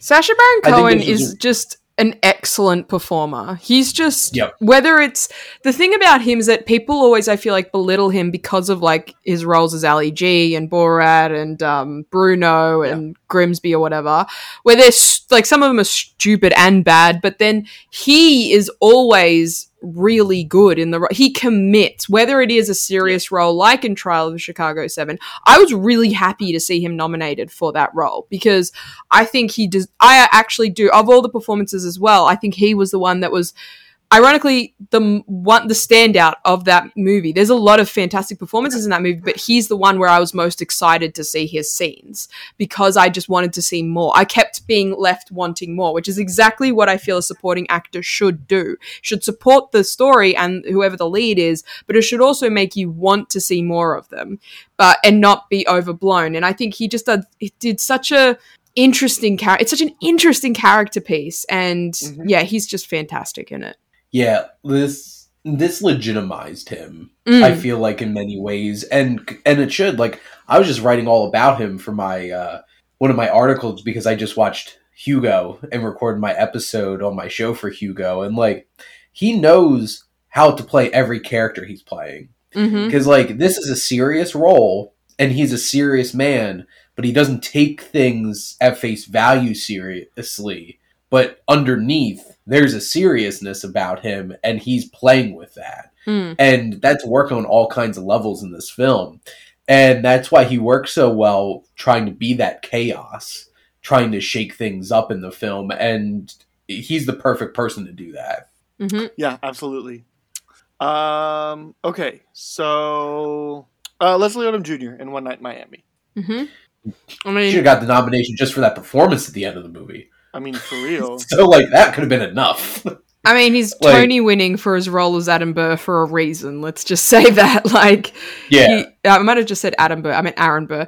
But, he is... I heard Aaron. Okay, good. But Leslie Odom Jr., I feel like him and, like, Daveed Diggs, speaking the Hamilton cast, I feel like they're very much, it's only a matter of time sort of thing when it comes to the win. And this really showcased his abilities, both singing and acting. Not enough to get the win, but enough to really just be like, you should cast him in more stuff, Hollywood. That's what I really kind of saw it as. He's so good. Yeah, I'll just second that. I thought incredible performance, vocally and just like acting. Like performing and acting, musically performing. Yeah. Definitely enough to deserve the nomination, but I don't think he was ever going to get the win with this. Especially, this is a pretty stacked category. So. Yeah, especially when you throw leads in it. Yeah, I know. I was going to say, especially when you start playing about with what a supporting is. Right. I like his performance, but he is 5 out of 5 on this one. Like he is the bottom of this list that I would pick. So, I would agree. Yeah. So Paul Raci, Sound of Metal. Amazing. Great. Like, so good. I remember sitting watching Sound of Metal, my screener, back in like end October, early November, just being like, give this man a nomination right now. Because he killed it. Yeah, he's so good because, again, I feel like he really supports Riz Ahmed's performance, who obviously has the more showy performance, but like, it's so quietly powerful, his is, where it's, you know, you really respect him as a character and what he's been through and where he's landed and his ideals, and you understand why he makes the decisions he makes, like kicking out Riz Ahmed at the end, even though you can see the internal conflict within him as well, because this is not a man who doesn't care. This is a man who has to do what he does because he cares. And because of that, yeah, I just think, like, you can just see the excellence in his performance in every moment he's in, for sure. Yeah, I was going to reference that scene again just to say you can see through, for a performance like this, it's so dependent on the physical mannerisms, the actual use of ASL, and the emotion that he carries behind it. Because there are some people that aren't going to look at it. You know, this is subtitled during the ASL, so there's some people that are going to be just looking at that. But like, there are some people that are just going to, like, you could watch this movie without the subtitles and just watch the actors and know what's going on, as well as like seeing how incredible everybody in this movie is. I was heartbroken seeing him heartbroken in that scene. Like, that's how much that made me feel. Absolutely. For sure. Okay, so Lakeith Stanfield in Judas the Black Messiah. Yeah, in the lead actor. No. Like, this is just like, he's fantastic, but it's a joke that he's in this category. Like, I was sitting listening to, because this was the first year I ever sat and listened to the nominations being announced, and I legitimately was like, "Did they make a mistake?" Yeah.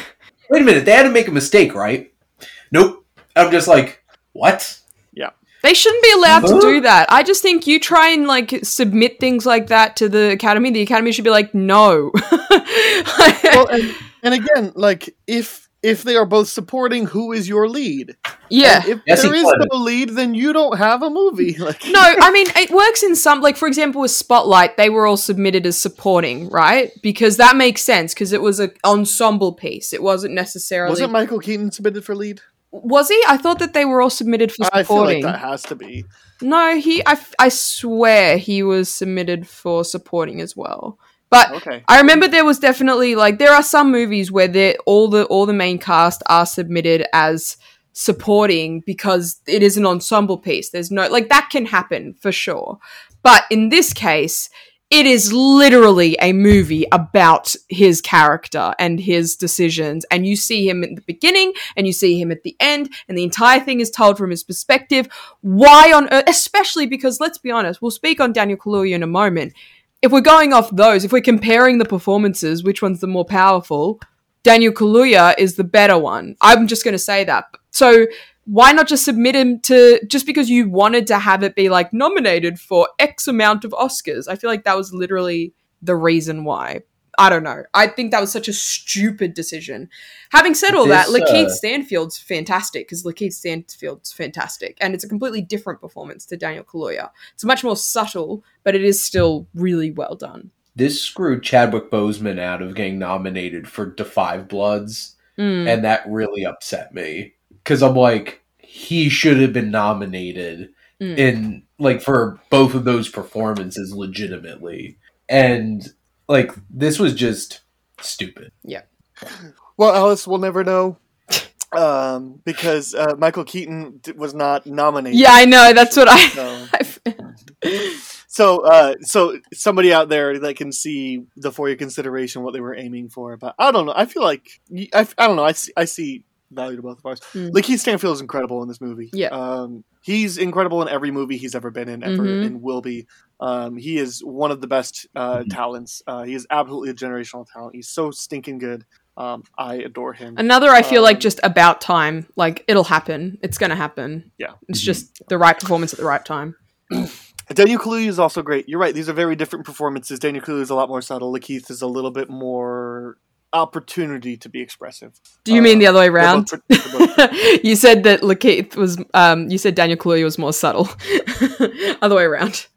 I don't know, actually. No, really? I'm pretty sure I'm going to stand with what I said. Really? Sure, Daniel Kaluuya has the scene where he busts in and they have to do the things that, or like where he says where he's giving the speech and he says like, I am a revolutionary, like, So like, sure, he has those scenes, but there's like the scene where where he gets drugged. Like, you know he knows what's going on, and he's playing along with it, and he's just kind of subtle. He is so calm in powerful in his demeanor in this movie. He has moments that he explodes, but for the most part, it's such a calm, subtle thing. Whereas Lakeith, let's take the same moment where he drugs the Fred Hampton, and you see like he is shaking, his eyes are bloodshot, he's got a stutter in his voice, like you can see him fighting morally internally. I think he's given more to do. That's maybe just the way that we remembered this movie differently, but I think Fred Hampton's he has two levels. He's totally go or really chill, and Lakeith gets a lot of that. Like, there's always anxiety and always pressure on him. Yeah, and I guess, and so sometimes he needs to act out like extra. Yeah, I guess they're both excellent like performances, and they both get a lot to play with in this role.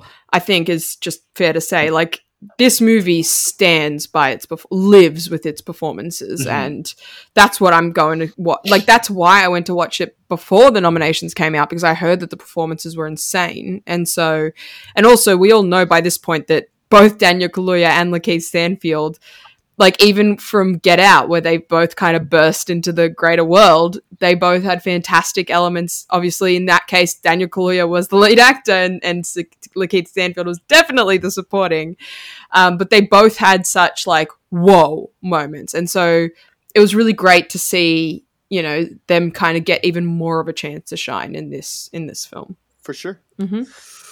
All right. Who wants to kick us off? Daniel Kaluuya, I'm sticking with it. He absolutely deserved the win. I think so. Well, that's 2 votes for Kaluuya. Well, I was voting Lakeith Stanfield. Yeah. So. He's not supporting, Aaron. He doesn't get to win on principle. But if he's in the category, I'm gonna. We don't get to change the nominations. That would be the first thing we would change. But yeah. That's okay. Also, Daniel, I can't be. Yeah. No, I was gonna say also Daniel Kaluuya should win just because of his speech. Almost one of the most entertaining parts of the whole night. So, I was sitting here. I'm like, I'm gonna vote for Lakeith. I'm pretty sure Daniel's gonna win. I'm totally good with that. If Paul Raci even wins, I'm excellent with that. So, yep, all golden. No hard feelings. Not even a little bit. I think Alice and I are on the same page a lot today. Yeah, I know. Yeah, I mean, the only thing is Soul versus Wolfwalkers. But you guys are also taking, the Academy picked this right. And I'm like, I would rather this. So, we'll see. We're getting to the sticky ones now. Let's see how we go. No wild cards yet still. So I know. We have 5 more categories. So, oof. Yikes. All right. Supporting actress. Let's start with... It's been a while since we talked about Mank. Let's talk about Amanda Seyfried in Mank. She's good. This is her best performance that she's given. Correct. I would say as of today, no, not anymore though. She's already inched that out. Because of the Dropout. I haven't seen that. Oh. It's a new series on Hulu. Yeah. But good for her. Yeah. I think this was that was the thing, is like long way from Mean Girls. Yeah. Yeah, which pretty much. Great, Mean Girls. I think it was just kind of like, Amanda Seyfried. I'm going to keep an eye on her in the future. That's what this movie and this performance was for me. But definitely not. I would have been very annoyed if she'd won. No. And let's see. Apparently, according to the notes, I have Olivia Colman for the Olivia Colman is amazing in everything. But seriously though, Olivia Colman is just. How can one person have so much talent? Like, I just watched The Lost Daughter the other day, and I'm just like, I remember, so fun little story. I remember watching her on Graham Norton years ago, before The Favourite, before anyone, like most people knew who she was, when she was still mostly known in England for shows, doing shows here and there. And then I remember Graham Norton being like, you're going to become big, it's only a matter of time. And I was like, oh yeah. Then all of a sudden, I feel like a year or two later, she started popping up in so many different things, from The Night Manager to The Favourite, and now she's this like absolute monster performer where she's almost becoming okay, tell me if I'm wrong, sneaky Meryl Streep, she's sneakily becoming a Meryl Streep, where every performance she does guaranteed nomination because she's just so talented. Well, I mean, that is until she wins. Well, she's won. We'll see. She has won. She won for The Favorite. Mm. Oh, that's right, she did. Yeah. Yeah. Which all right. I was like, she didn't win for this. Yeah. That was a trio of performances. Yeah. Yeah, buddy. I guess it's kind of that Meryl Streep thing, but yeah, I wonder how we'll see her go in the future. You know, will they look at Meryl Streep and be like, because we kept on awarding Meryl, we couldn't award. We shifted to Olivia Colman. Right. So, she's excellent in this movie. Absolutely excellent. Let's talk about Maria Bakalova in Borat 2.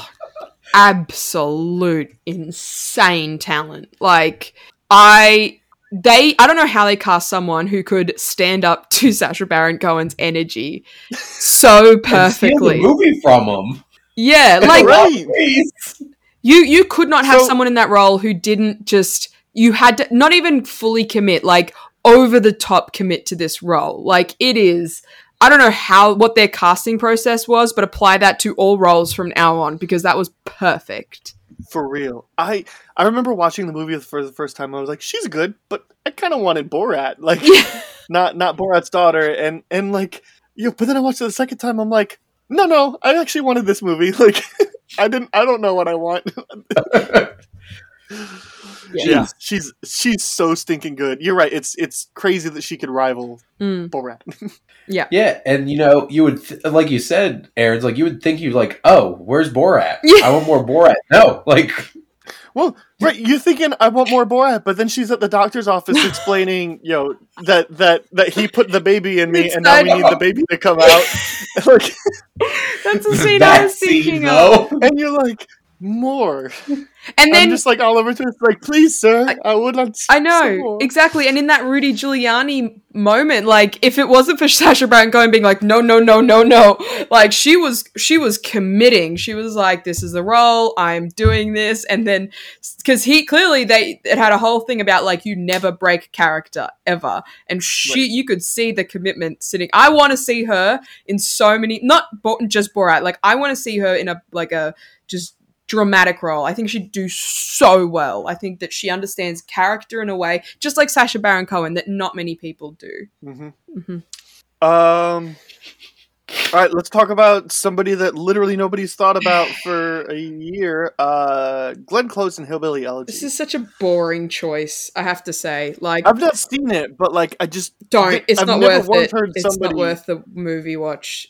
Well, I know nobody likes the movie, but then I've never heard somebody be like, "Yeah, but Glenn Close was worth watching in it," or like, "But yeah, she got robbed of the Oscar." Like, literally, not a single person. The only time I've ever heard her in reference to this role, which is, there were better choices. Yeah.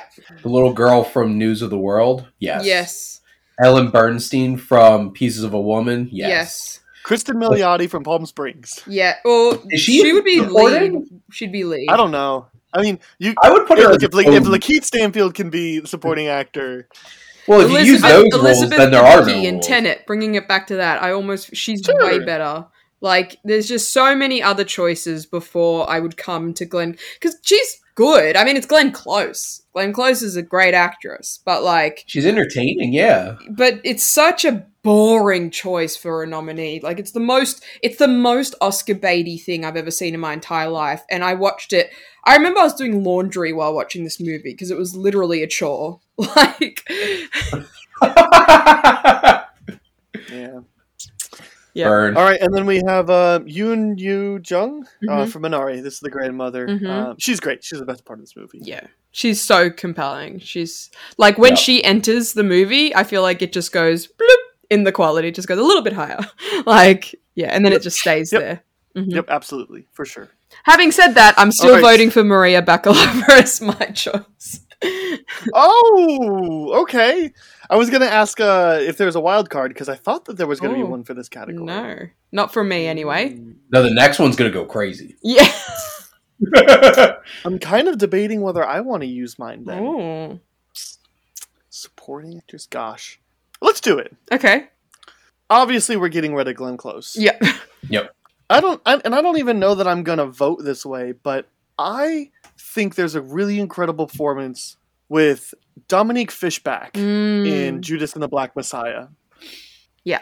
I think she's incredible, especially in the end of that film. Yeah. I'll go ahead and use my wild card here. But who are you voting? Gosh, I don't know. Let me think about it. Like, oh, hold on. Like, let's just not, like, she's so good, especially in the end of this movie. Like, how did they not nominate her? Like, and I've never seen her before, and I still don't think I've seen her yet. Like, she's so stinking good. Oh, you will have seen it. Did you watch Project Power? Oh, I did. Yeah, totally forgot she's about the main actress in that. After it ended. And she's about to be in some other really big movie. Let me look it up. Yeah, I literally forgot about Project Power until you just said it again. As did everyone I else. thought I had who I was voting for this going in, but then I kind of feel like I got convinced otherwise. She's in The Hate You Give. The Hate You Give. No, I'm thinking. Oh, she's in the new Transformers: Rise of the Beasts. Yeah, with Anthony Ramos. Oh, and the new Apple TV Plus one, the Last Days of Ptolemy Gray. Samuel L. Jackson. It's great. Yeah. So either way, she has a super limited filmography. She's excellent in this role. But who are you voting I don't know, Shane. I feel the same way with you. I feel like I was set on who I was going to vote for, and now I just don't know. I was going in with the safe vote of Minari again, but now I'm kind of leaning towards Borat with Bakalova. I was leaning Olivia Colman, but now I'm leaning Borat. Yes, come to the dark side. Let's all commit. We're all voting for Bakalova here. There we go. Yes! Imagine how amazing her speech would have been. Well, and here's the thing. I'm pretty sure we're not alone in this. I think she was a real, sneaky, like, lots of people were predicting her because they're like, no, she's got a shot. So, I don't think we're alone on that. Yes. And yes, I know I just used my wild card and didn't vote for it. Get on the board. I did that last year as well. Especially if it's like really nobody's going to take Glenn Close out of here. Like, it's just like, this is a really solid 5. Yep. Really 4, because Amanda Seyfried's not. This is a really solid 4. If you take out Glenn Close, as opposed to just 4 is higher than 3. Yeah. So, and Glenn Close was never going to win this award. So, I was a bit worried she was Bakalova. as a career because she still hasn't won. So I was a bit worried she would, but I'm thankful. Yeah. She I wish you would have won wife. Yeah. Of anything. So no, I do not regret my wild card, even a little bit. I stand by it. I just Which leads us to lead actress. Are both of you using your wild card this time? I am. I am. Well, where do we start then? Let's go through all 5. Okay. Yes. And then I'll flip Those are the I'll rules, flip right? a coin. And then one of you will call it, and then you get to use your wild card first. Okay. Okay. That's fair. So I think that's the most fair way to use this. Okay.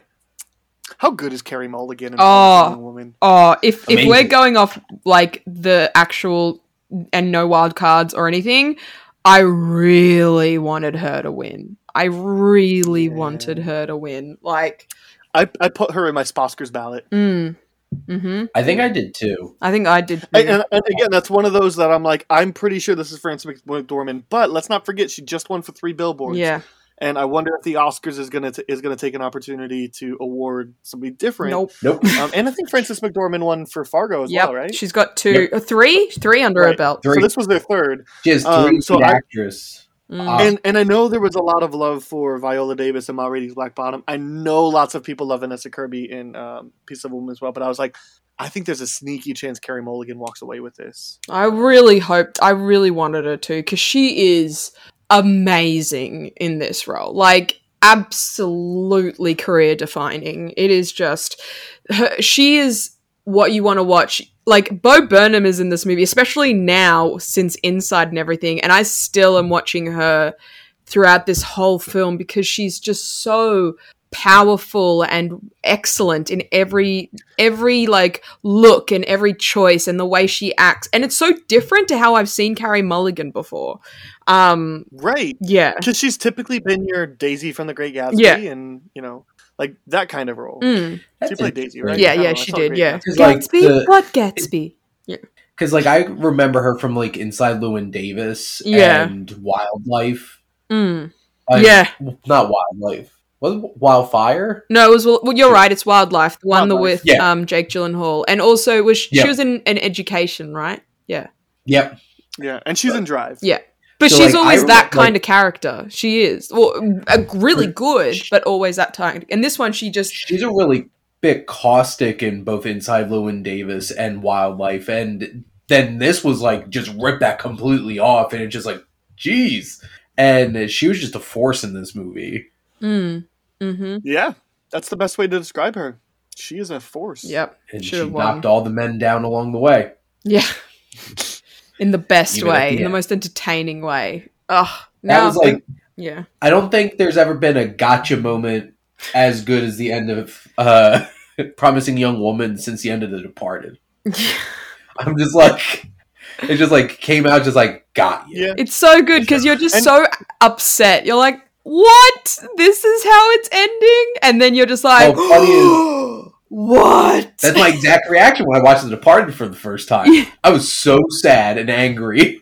And then those little booties and that tracksuit. But anyway, we're not talking about The Departed. We're talking about Promising. This Promising Young Woman is one of those movies that the more I think about, the more I love it. And I think, like, it's the one that I like. It's not the one I want to watch the most. I think I'll see Trial of Chicago 7 more than I will any of the other film, but it's maybe even Palm Springs. I've seen both of those a good chunk of times, but it's the one that I'm just like sitting there thinking this is excellence, and it's in no small feat to Carey Mulligan and Bo Burnham. Look, I could have easily used my wild card to throw Bo Burnham in the supporting I was actor considering category. it. I was considering Yeah. it. I really Me like too. it. And I could have also easily thrown. Actually, we're not there yet. Never mind. Never mind. Oh, if we had wild cards for the next category. Yep. Yep. Okay. Carey Mulligan. We mentioned Vanessa Kirby. There's not been Pieces of Woman Love yet. I haven't seen this film. Oh, it's depressing. She, It's depressing. Oh, That's why it's like it's. I know it's not a light watch when you turn it on, so that's Nope. why. but all the acting is incredible. Mhm. Even why I threw Ellen Bernstein's name out back when we were talking about the supporting actress. But like Vanessa Kirby has so much to carry in that film. Mhm. And even just like the whole entire first half hour of the movie is a whole entire Oh process. my gosh. All in itself. And that's just a roller coaster ride. And that's the cold open. Yeah. Yeah. So all No, 30 but- minutes of it. Vanessa Kirby is just, yeah, she's amazing, impeccable in this movie. I adore her. She's so Both great. for her skills and for her appearance. But like she's so great in this, and I feel like in another year it would have been an easy win. But Sure. yeah, I just Which, how crazy is it that we're saying that about films in 2020, where we're literally saying like, yeah, yeah. Like, but as a performance, like this is just it's insane. It is. Aaron, if you're gonna watch this, make sure you have a comedy lined up because oh my gosh, I just wanted to just sit and just stare at the wall after I finished this movie. I was so depressed. Well, and I feel like when this movie came out, lots of people were talking about the first 30, 45 minutes are excellent, and then the rest of the movie's good. But I feel like people have come around to being like, no, the rest of it's really great too. Like, It's just the first 30 minutes is so excellent. It makes the rest of it just feel good, but it actually is all really great. we were talking about this before we started recording, but a movie that's really terrible is The U.S. versus Billie Holiday. so But a performance depressed. that's really excellent is Andra Day as Billie Holiday. Mhm. She's the only reason to watch this bad movie. Literally. And even then, I don't wouldn't know that still it's watch quite it. enough. Like It's only because But she she- destroyed her throat and her body for this movie that I like, out of respect for what she put herself through for this role, I was like, okay. But I remember when I finished watching that movie, I was with my friend. We were like watching it at home, and I was just like, that was really bad. Like, Yeah. I got a screener for it, and like, I was just like, this was the first time I got a screener for a movie that I really didn't like. yeah. And I mean, because I guess like I got a screener for Cherry, a movie that I hated, but like you don't get asked for individual screeners for Apple, so I'm like, you don't have to interact with anybody. Yeah. And then right. they So don't it's like email you if to be somebody like, "What has do to you want?" follow up, how do I tell them I really hated your movie? Yeah. That's okay. I get screened for a lot of movies that I hate. So Yeah. Well, and but like I would probably just say like Andra Day is incredible. Mm-hmm. yep, That's it. that's what you got to do. You have to find like it was shot so well Now send me another movie, please. Andra Day is great. More like that, please. Yes. Yeah. Movie. I just felt bad because, like, this was unbearable to sit through in some way. Like, I struggled to get through this movie. Yeah. My streaming wasn't great the day that I watched it, so I was watching this movie in like 720p, and I'm not mad about it. Like, it definitely was not like a great picture. So yeah, it was. I definitely I might have paused. even hated it more if I could entirely. Yeah, see what was I going on. definitely paused the movie a few times just because I needed a break so I could get through it. It was like, it felt so long. I remember I just was like, all right, can we skip to the main bits? Like, But again, Andra Day, incredible. Literally totally the deserving of this nomination. the only reason worth watching it. Just go and watch all like best clips of Andra Day in the US versus Billie Holiday. Do not put yourself through this movie. Sure. Yeah. Which leaves us with Viola Davis and Ma Rainey's Black Bottom. Question. As the other. How much screen time did she actually have in this movie? I think it was like 20 minutes, right? I think it was in the trivia. Viola Davis? Yeah. Yeah. Yeah, I don't know. Not more. I know than the name of the movie is Ma Rainey, but is she really a lead? That was my question after I watched this movie, and I'm just like, I don't know. This felt like your lead is Chadwick Boseman. Yeah. And maybe one or two of the other musicians. Or maybe even the producer. She's supporting. She should be supporting. Mm-hmm. Yeah. Either way, she's remarkable. Yes. She has 26 minutes and 41 seconds of screen time in a 1 hour and a half movie. So it's a third? Yeah, about a third, which she does, I guess you could say that her character is the reason and kind of like helps progress the events of the film, but Chadwick Boseman is definitely the lead. There was never a moment that I wanted to be a professional critic before than showing up at Oscars and seeing some of the gifts that Dicer gets sent. Mm. Like Marriage Story sent a blanket, Roma sent a pillow, like some other stuff. Ma Rainey's Black Bottom sent 8-ounce glass Coke bottles that on it says "Share a Coke with Ma Rainey." Oh, that's cool. I think the movie's fine. Like, I like the movie. Yeah. I love the performances. I want that Coke bottle. Yeah, I agree. Because that's how you do props well. That's how you do for your consideration gifts well. Yeah, because it's such an important part of the movie. So, yeah, that's super cool. It's memorable. And yeah, it's not that hard to store a small 8-ounce glass bottle. Yeah. But with actual Coke in it, it wasn't, fake. There you go. Anyway. But yeah, no, again, this is classic, like, Viola Davis is Viola Davis, and so she's fantastic in anything that she puts her name to, whether it's like this or Suicide Squad, she's always amazing. Sorry, Oscar-winning Suicide Squad. Oh, God, don't talk to me about Shane, anything to add? No, she was great. I just don't think she was a lead in this movie. No, she was a supporting. Bump her out, put Glenn Close, like, get rid of Glenn Close, put Viola Davis in supporting, and then put who I'm about to put. Well, we got to talk about Frances McDormand first. Yeah. She's great in Nomadland, but this movie doesn't live and die on her necessarily, but she's excellent. She's good. I don't know. Hot take? Well, I don't know if she's nomination worthy, to be honest. I think she's the focus, and she's very good as the focus in the film, but I haven't thought about Let me clarify what I said. Yeah. She is excellent for what the movie needs her to do. Yeah. I agree. I probably wouldn't have necessarily nominated it. Yeah. So, for what the movie needs her to do, excellent. Mm-hmm. Not the most memorable, especially when you consider her other 2 wins in Fargo and 3 Billboards. Like, yeah, those are the standouts. So, I'm gonna let Alice go first. Oh, and depending on if we're willing to adjust rules or not, I might save my wild card for another category. Oh. All right. Let's hear your wild card, Alice. Okay, so having said that, I'm bumping Frances McDormand, because even though Viola Davis is more of a supporting actress, I still think her performance is better. So I'm getting rid of the winner here. And I am bringing in Elizabeth Moss for The Invisible Woman. The Invisible Man. Sorry, The Invisible Man. Spoilers. And she has my vote. Huh? for Best Actress, because that's who I was going to put in. Nice. Excellent. All right, there you go. Happy ending. Because my God, well, Alice, go ahead first because I just think Elizabeth Moss is another one where I'm just waiting for the right role in the right movie for her to get a nomination because she's probably one of the best working actresses right now. And I was so upset that she didn't get a nomination because she's so good. The Invisible Man, I think it's your classic sort of like horror movie racism or something from the Oscars.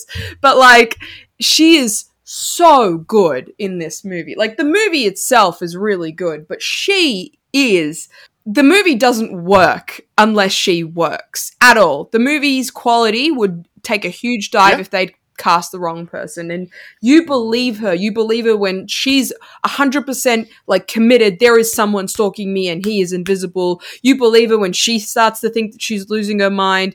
Like, her ability to do these like crazed faces with the like twisted smile, and like when I read books sometimes and it's like, oh, they had a twisted smile, blah blah blah, I'm always like, what would that look like on a person's face? And Elizabeth Moss somehow manages to bring this to life in her role sometimes. And it's just perfect. Her performance is perfect. I love her in this role. And she should have gotten a nomination. So, you know, what's funny is at one point I took out my notebook and I'm looking at my 5th annual Wasteland Reviewer Awards from last year, where I pick all my nominations and winners. And I had her down as Best Actress of the Year because I thought she was the most amazing, powerful performance of the year. It felt like Toni Collette in Hereditary. Yes. Like coming in here and just demolishing the screen. And so, now that she's nominated, I'm voting for Elizabeth Moss. As am I. You know, you brought it up, and then I started making my assessments, and I wrote down Carey Mulligan, but as you were talking, Alice, I was like, you're right. This is Elizabeth Moss's award. So we'll have a unanimous one. And it's for the reason that Carey Mulligan is excellent. Yes. I can see other actresses in this role. Yeah. Elizabeth Moss makes The Invisible Man the movie that it is. Yeah. I can't see other actresses in that role. Absolutely. And they're both excellent. Yep. So yeah. Absolutely. There we go. Woo! So yes! for the record, I considered using a wild card for this category to nominate Aubrey Plaza from Black Bear. Interesting. Because she's incredible in that movie. And if you haven't seen Black Bear, you should watch it. I haven't, but it is on my list. That pick. Yeah. You love that pick? Nice. Yep. That's inspired. I was going to take Viola Davis out. I was originally going to take Andra Day, but after how much you both talked her up, I'm like, I kind of feel bad now. It's fine. I would have even allowed if you wanted to bump Viola Davis to supporting and kick Glenn Close out, because I think that's I don't think it's a stretch to say she probably belonged in a different category, and so we're just gonna bump her down, kick Glenn. Like I would have probably been. I would think we could have. She's been kicked down.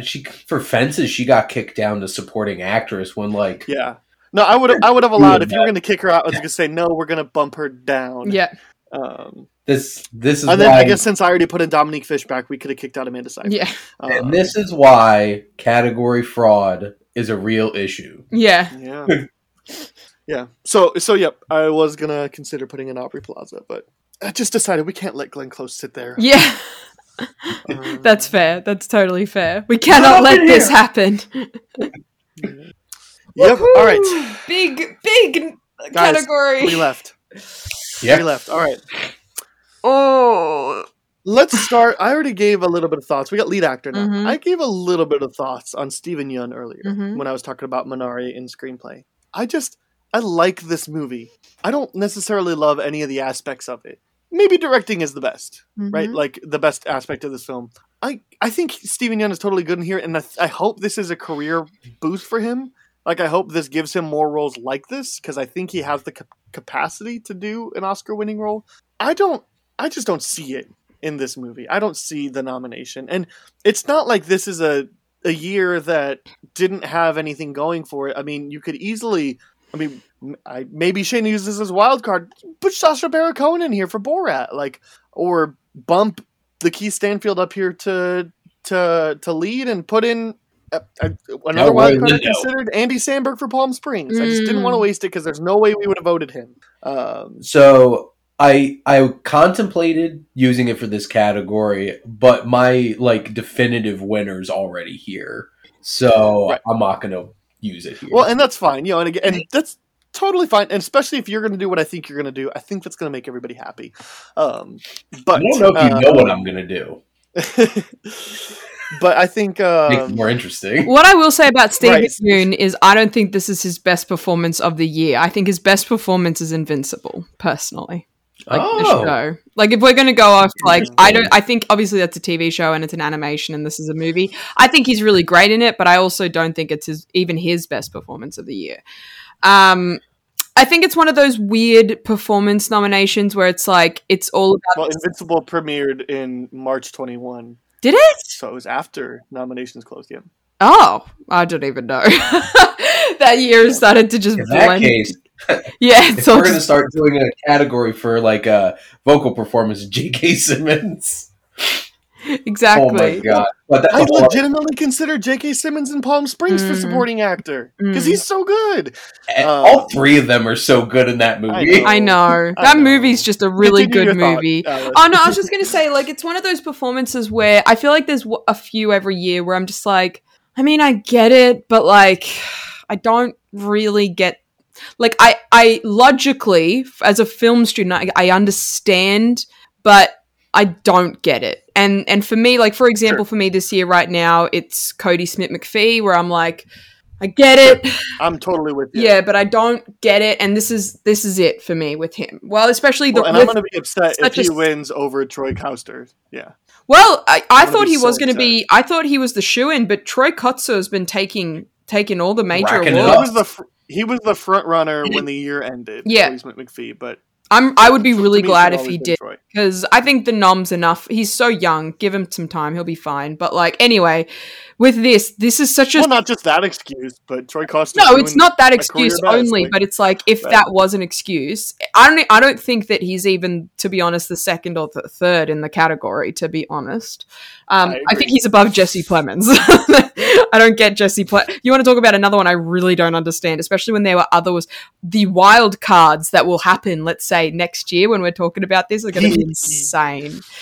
But with this one, this particular category is such a stacked category, I should say, that I feel like he just kind of rounded it out. You know what I mean? Where it's oh yeah, and Stephen Yeun for Minari. Mm-hmm. Could have been Mads Mikkelsen. Yeah, could have. Should have. Right. Should have. Or Delroy Lindo. You know what else could have been Delroy Lindo or Mads Mikkelsen? Gary Oldman. Because, he's fine. He's Gary Oldman. Not great. He's right. He's Gary Oldman. He's doing good work. Yeah. But he's not. He's always doing good work. But I feel like it's still the technical pieces of Mank. That's why I felt the directing nomination for Fincher made more sense. Yeah. Yes. Because, and the Best Picture nomination. Yeah. But, I don't think Gary Oldman needed that nomination. No. He just won. He's fine. Well, and again, maybe if he hadn't already won. Yeah. But, yeah, it's... But I think there's three... Right. I think there's three obvious, powerhouse performances here. Yes. Well, let's get the other one out of the way. Let's get Riz Ahmed in here. Because, it's going to... He's so this good. This is the conversation that happened last year. Yeah. Riz Ahmed is so stinky good. How on earth was he not in just as much contention for this award as Chadwick Boseman and Anthony Hopkins? I was shocked. Yeah, I think he's doing something very different, and maybe the Academy just wasn't ready for it. You know what I mean? Because the other two, while still fantastic, they were more palatable, I reckon, in terms of an Academy standard. Sure. Yeah, that's fair. Yeah. They were your more traditional Oscar-winning roles, yeah. What I was going to say is similar to Paul Raci, when I was sitting and watching my screener for Sound of Metal, I'm give this man a nomination, Riz Ahmed. Because, I was floored by his performance. And that's what pains me about this category, is because they're so great. But one of them, I'll hold that for a second, though. Well, let's talk about the other non-winning nomination, Chadwick Boseman in Ma Rainey's Black Bottom. Which will go down as the most uncomfortable not win in the history of the Oscars, because people are stupid. and took a terrible game. I legitimately couldn't believe it, and it's because of the way they presented the award. Because they did Best Picture before this. This was the final award given that night, and they had run the in memoriam reel before this at like 2.5 speed. It was like weird. Yeah. But it was just like, you got to think that Steven Soderbergh thought that he was going to win, and it would have been a great moment, but instead, nobody could talk about how good Anthony Hopkins is in The Father, because we could only talk about how badly the Oscars bossed it for the next week. Still a year later. Right, still a year later, but that was all we were talking about for a week. Like, yeah. I cannot believe. I don't care that Steven Soderbergh is an amazing director. I really don't care. Someone should have told him no. That is the dumbest thing I've ever seen in my entire life, because not only did he not win, Anthony Hopkins wasn't in attendance in any way, shape, or form. And it just, Joaquin Phoenix, you can tell, was just like, Who's the worst possible person to have up there. I know. Who has social anxiety, and they put him up there to crash and burn. Yeah. And then it just like literally credits roll. Like, I feel like you could have easily put the Curb Your Enthusiasm theme song over that, because it just started going dun dun dun dun dun dun dun. Somebody's already it done. Felt like it felt like a Curb episode ending. You know what I mean? Where you're just like, they should have just had Larry David go out and give the award. Yeah. Like, this is just. Like, when they did Best Director, I remember being like, oh, okay, I guess they're for some reason pushing lead actor to second last or whatever. And then they did Best Picture, and I'm like, did they forget about lead actor? Like, I was so... And then I'm like, okay, well, obviously it's because of this reason. And then it wasn't even. And I just think it was such a smack... You're right, Aaron. It was such a smack in the face of the fact that Anthony Hopkins did have a fantastic performance, but obviously it was all, it's like if when Heath Ledger died and he got Dark Knight, they'd for some reason pushed it all the way to the end, and then someone else won. Like, who else was nominated? Robert Downey Jr. Stanley Tucci won for, up there. Yeah, like, and then Stanley Tucci won for Lovely Bones. Like, it's just like, what? How does this happen? I just hope that they've learned their lesson. That's all I'll say. Ugh. There should be a... I kind of get the idea. They should have, this award is presented in this category, in this chronological order every year. But then they know that people would be dipping in and out, and it's like, you're already worried about retaining people. Like, that's the reason why people. And so it should be chronological. This is the order every year. So both of these performances are excellent. Yes. Both of these performances are probably career best. Hopkins is debatable because it's not Anthony Hopkins' career best. I know that might be a hot take, but it's not taken over Hannibal Lecter. Like, I'm just. Well, so that was it's maybe, and I'm a big fan of him in Westworld. I think he's incredible in Westworld. So maybe his career best. Quite possibly, almost probably Chadwick Boseman's best. So it really comes down to, unless Shane is going to use his wild card here. Which I am not. Okay. Are any of us voting for Riz Ahmed? No. Okay. Because, like, a small part of me wants to. So who are we going to vote for the actor Oscar? Shane, we'll start with you. Anthony Hopkins. I will vote for Chadwick Boseman. So will I. No pressure on Alice. Okay.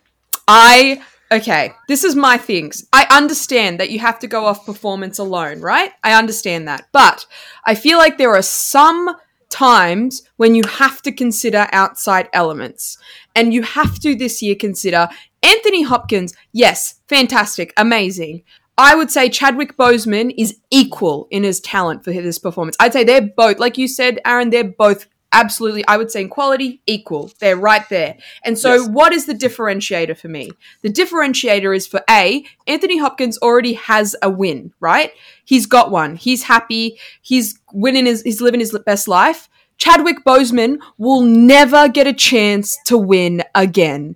And like ever. Except for an honorary lifetime. Yeah, sure. But like for a proper win, this was his, like it's the same with Heath Ledger. He'll never ever. And this performance is 100% sorry, I'm getting so passionate because this was me on the night. I'm remembering the night where I was like arguing this against my friends because I was like, this is a performance that is 100% deserving of a win. 100%. there are so many performances that win where I'm like, really? But it's like, for example, the favorite this year is Will Smith, right, to win. I don't think he's deserving based on performance, but he's probably going to win based on it's about time, career, blah, blah, blah. Sure. Why do you not just give it to Chadwick Boseman? Why do you decide Academy now? Oh, no, let's do it based on, like, who I think is the best. Like, I think Chadwick Boseman 100% should have gotten this win. And I do think it's because if it was obvious that Anthony Hopkins' performance was the better one of the two, great. But you really have to think about it. And I think for that alone, it means that Chadwick Boseman should have walked away. I'll step off my soapbox now, but it's like a whole his thing. family should have walked away. Yeah, the family and just the career. Like, I'm going to just essentially echo Alice. It's about the performance, but these are equally incredible performances. And if it's really equal, we got to make that split. This isn't like we're trying to put, let's say Mank was Amanda Seyfried's last role. This isn't like we're trying to push her to above Olivia Colman. Like, this isn't like we're trying to push Glenn Close and Hillbilly Elegy above. Like, so that's why I'm going to also vote Chadwick Boseman. But like, I don't think anybody can be mad with either of these picks, right? No. Unless Shane's just like, I'm as mad as hell and I'm not going to take it anymore. I'm not saying anything because I don't disagree with how important that would have been. Like, for me, I think Anthony Hopkins gave one of the best performances I've ever seen. Yeah. But that's just incredible. Insane. He's so stinking good. But the thing is, like, I just think that was so much disrespect. Because, like, here's the thing. They obviously don't know who won. Yeah. It's an audited, sealed thing by the accountants. Don't gamble with that. Like, it was so dumb. It wasn't a strong enough gamble. Yeah. No, you should. Everybody was always 50-50 leading up to it. It wasn't a sure thing, like Heath Ledger was. I'm a master's in accountancy. I'm risk adverse. You should never have made that gamble in anything. Nothing should go on after Best Picture. You're saying that performance is more important than any film as a whole. Yeah. Doing that, and that's just dumb. Yes. But that performance is better than Nomadland, but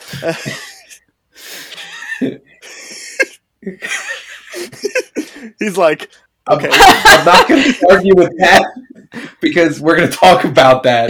And if you haven't figured that out at this point, Nomadland has like slowly dissipated from my brain. Has anybody watched Nomadland since? No, and I'm not going to. No, but that's the thing. I can't argue with that. And Chadwick Boseman gave the performance of his career. And for me, what made it easier is because I gave him supporting actor. Like, hands down. Sure. I gave him that for The Five Bloods. He should have been a double nominee, which also makes me so upset why they did the category fraud and supporting actor. And the worst part of me... This is the best possible outcome, right? He could have won supporting actor for The Five Bloods, and it wouldn't have mattered whether he won Ma Rainey or not. Yeah. The worst part of me when they were reading the awards were like, did they mix up the same different black people and said Lakeith Stanfield instead of Chadwick Boseman for The Five Bloods? And then I realized, no, they're just dumb and committing category fraud. Yeah. But honestly, that was one of the first thoughts in my head. I'm like, ooh, that's bad. But anyway, we have more categories. I don't want... We talked about how this was neck and neck for that. I don't want to, like, underscore how good Riz Ahmed is in Sound of Metal. He could win this year's Best Actor for me. Like, to me. Hang on, I need to remember who the other nominees are. Yeah, like, certainly he was better than Will Smith was, which he's great. What's some of the... I don't know. I personally think Andrew Garfield and Benedict Cumberbatch are fantastic in their roles. Like, they'd be the other two for me. Huh? Yep. Tick, tick, boom. Tick, tick, boom, yeah. So I couldn't remember if he was nominated because all right, fine, I'll take Andrew Garfield and Tick, tick, boom. I won't take Cumberbatch over Riz Ahmed. Okay.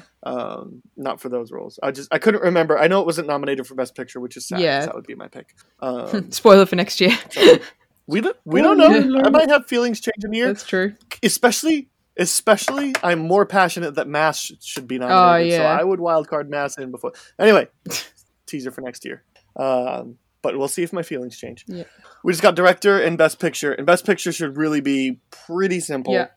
Because we've talked about all these films pretty much at length. And so most of these we've talked about as well. We've talked about all of them. So let's start with another round since we just haven't really I'm enjoying specifically the direction. I'm enjoying that for the last 3 years there's been some foreign language films in the director and the picture category. I think that that's good, and it needs to happen more. This should be a Best Picture nominee as well. And it should. This absolutely should. Yeah, it should. I can't believe it wasn't. Like, oh gosh, what would I take out? I'd probably take out Minari, but Minari, Mank, Nomadland. Yeah, I mean Mank. I would personally take out Mank, and obviously Nomadland, but like. Yeah. Anyway, point is, like, another round is, I do like that it feels very, very slowly that the Academy is being like, just because a film's not in English doesn't mean it only has to go in the foreign language film category. It can be good on other levels. Like this year we have a few different categories, like Flea and The Worst Person in the World and Drive My Car. Obviously we've had Parasite, like, in recent years, and then last year was another round. And I just think it's great because we should expand the world's thinking of like what is good film from, you know, Western English speaking countries to the rest of the world. And another round is just so, it's just so like fun to watch, but also really compelling. Yeah. And the way there's also an interesting thing that Vinterberg does where he kind of shoots this as if it's a documentary. Like he really wants you to feel that way. He really wants you to feel like we're just kind of observing these guys doing this thing. And so there's like, it's not shaky cam like you have like Bourne, but there is some shaky cam. There is some sneaky shots, almost like you're in the other room that they don't want you to know that you're in. Like there's some really clever tricks that they use directing wise for this, and between Another Round and The Hunt, Vinterberg and Mads Mikkelsen is a guaranteed W. I'm waiting for Mads Mikkelsen to get his nominees and his win. Like, he's another actor where I'm like, it's a matter of time. It's a matter of time. Gotta have it. All right. Yeah, like the even just directing the final scene of Another Round. Yeah. Like, come on. Like, he could have just got nominated just for that. Yeah. So we've talked about Fincher for Mank. We talked about the technical aspects being great about it. It's hard to argue this nomination. This is totally deserving. I mean, Fincher's Fincher. He's great at what he does. He's, laborious, sure, but he is a... Just wish he had a better source, better source material. Yeah, and I mean, I get it. It was written by his dad. It was a, passion project. I just, is it his best? No. Is it in his top 5? No. No, but you gotta respect the fact that, like, you're right, that his father wrote this and he got to do this. Yeah. And that, I know, look, that's reward enough for him. Yeah. But plus the Oscars they won. Right, but he's deserving of his best director nomination. He didn't skimp just because it wasn't him that wrote the screenplay, and that was good to see. Correct. Like, he did the best he could with the screenplay that existed. And, it would have been, I feel like it would have been really easy for him to take the screenplay and tighten it up. But he didn't. Sure. And that, I have respect for that, for sure. Absolutely. Who won? Yeah, maybe we'll get David Fincher's Mank soon. Yeah. Like, release the Fincher cut, Lee Isaac Chung, I mentioned as Minari. I think that this is probably the best aspect of the film is the directing. You can just tell that everything about this is a very personal story for him, and I love that. Yeah, it's very competently made as well. So. I agree. And Emerald Fennell for A Promising Young Woman. That's the other amazing, one, so. Amazing, brilliant, impeccable, perfect. She's great. I mean, she wrote the screenplay, she directed it. This is a woman who has a fantastic eye, and I want her to make more films. And it's just bizarre to me that she played Camilla in The Crown, because it's so weird that she is Camilla in The Crown, or was, I guess now, Camilla in The Crown, and then she was like, oh, I'm also going to make one of the best movies of the year on the side of this. Like, yep.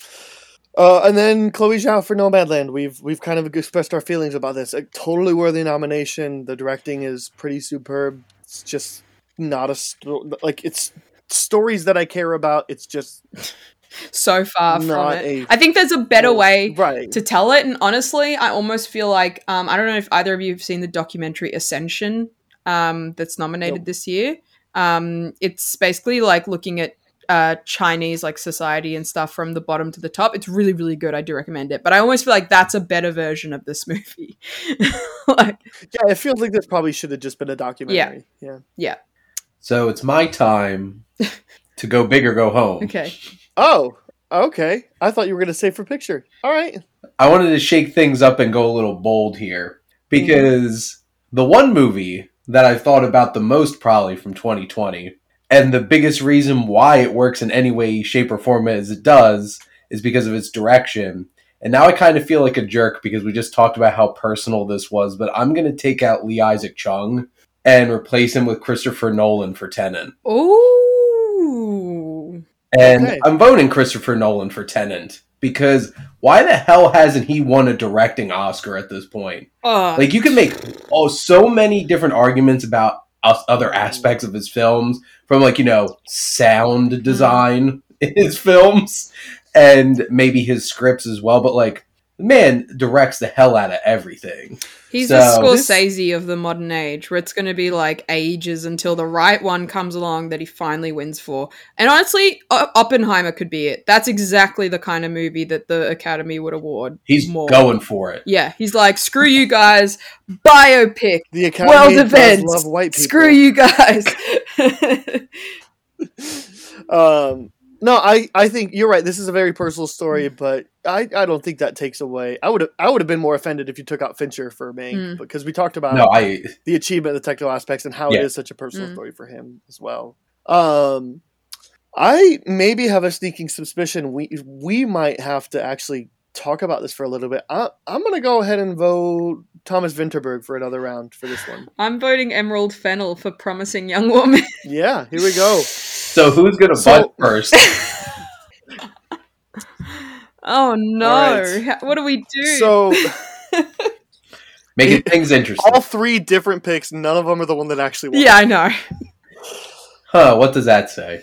All right, let me explain why I didn't pick Nolan. He still can't figure out sound editing for this film. And I think that Tenet is a film that I've thought about a lot, but I think this is a brilliant film after 10 times that you've seen it. With subtitles. It's with subtitles. It's just this is all right, so this is Nolan making a film that is not meant to be understood the first time. He's going for rewatches. That's fine, but it's a little bit up his own ass. And if we're really wanting to reward for Nolan for his best work, Tenet is near the bottom of the list for me. And I like Tenet, right? But Inception is his best work, or The Prestige. The Prestige. I like Batman Begins more than The Dark Knight, but either one of those would be worthy of a best director. Like, you're not going to get me to budge on Nolan. You're more likely to get me to budge on Emerald Fennell, for sure. Yeah, I'll do that. But I would rather have Nolan in there than Lee Isaac Chung, for sure. Yeah, like I'm not upset at the nomination because has he even been nominated yet? Yes. Oh, he has. He got nominated for Dunkirk, right? Did he? Yes. Okay, well at least there's that. But Which, like, that is just an exercise in technical Let me prowess. double check. I'm 90% sure that's correct. I'm pretty sure it's correct. I'm pretty sure because yeah. it's not like he wrote deep characters. Like, And I don't know that he was. He might have been directed for Interstellar as well. I don't know. I don't know. I I don't think think he Interstellar got it only for got visual Interstellar. effects, right, and music and stuff. Nominated for 5 Oscars. Yeah, but for what? Well, yeah. Best Picture Dunkirk, directing There you go. Dunkirk, picture, screenplay, Inception, and screenplay, Memento. Yeah. So Dunkirk. Now, I personally think when I walked into Tenet and I walked out, like, He could have gotten the Dunkirk Oscar, and I would have been okay. yeah, with that. I would have been fine with that. I love Dunkirk, but I do I think, like Dunkirk more than Tenet. yeah, that's the thing. So that's exactly what I'm saying. When I walked into Tenet, I wanted to feel how I felt when I walked out of Inception, when I walked out of Interstellar, and when I walked out of Dunkirk, which was whoa, right? While with Tenet, I feel like it wasn't as tightly told of a story, where I do agree with you, Aaron. I do think it requires the multiple watch to fully appreciate it, and I do think it requires subtitles to fully appreciate it. While the other ones, I walked out of that being like, and even The Prestige, like I was like, oh, my, and obviously the Dark Knight trilogy, I was just like, oh yes, that was amazing. Well, the first two of the Dark Knight. I like Rises, but I do understand. I do agree with that. You could be wrong. That's fine.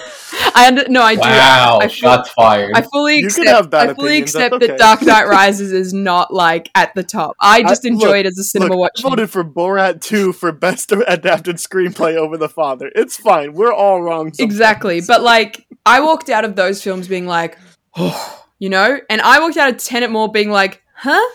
So that is for me the summation as to why I couldn't have put it better. Yeah. I blame his obnoxious screenplay. Yeah. Because he legitimately made me angry. Like, I got mad sitting in my car at the drive-in watching Tenet, where it should be seen, apparently.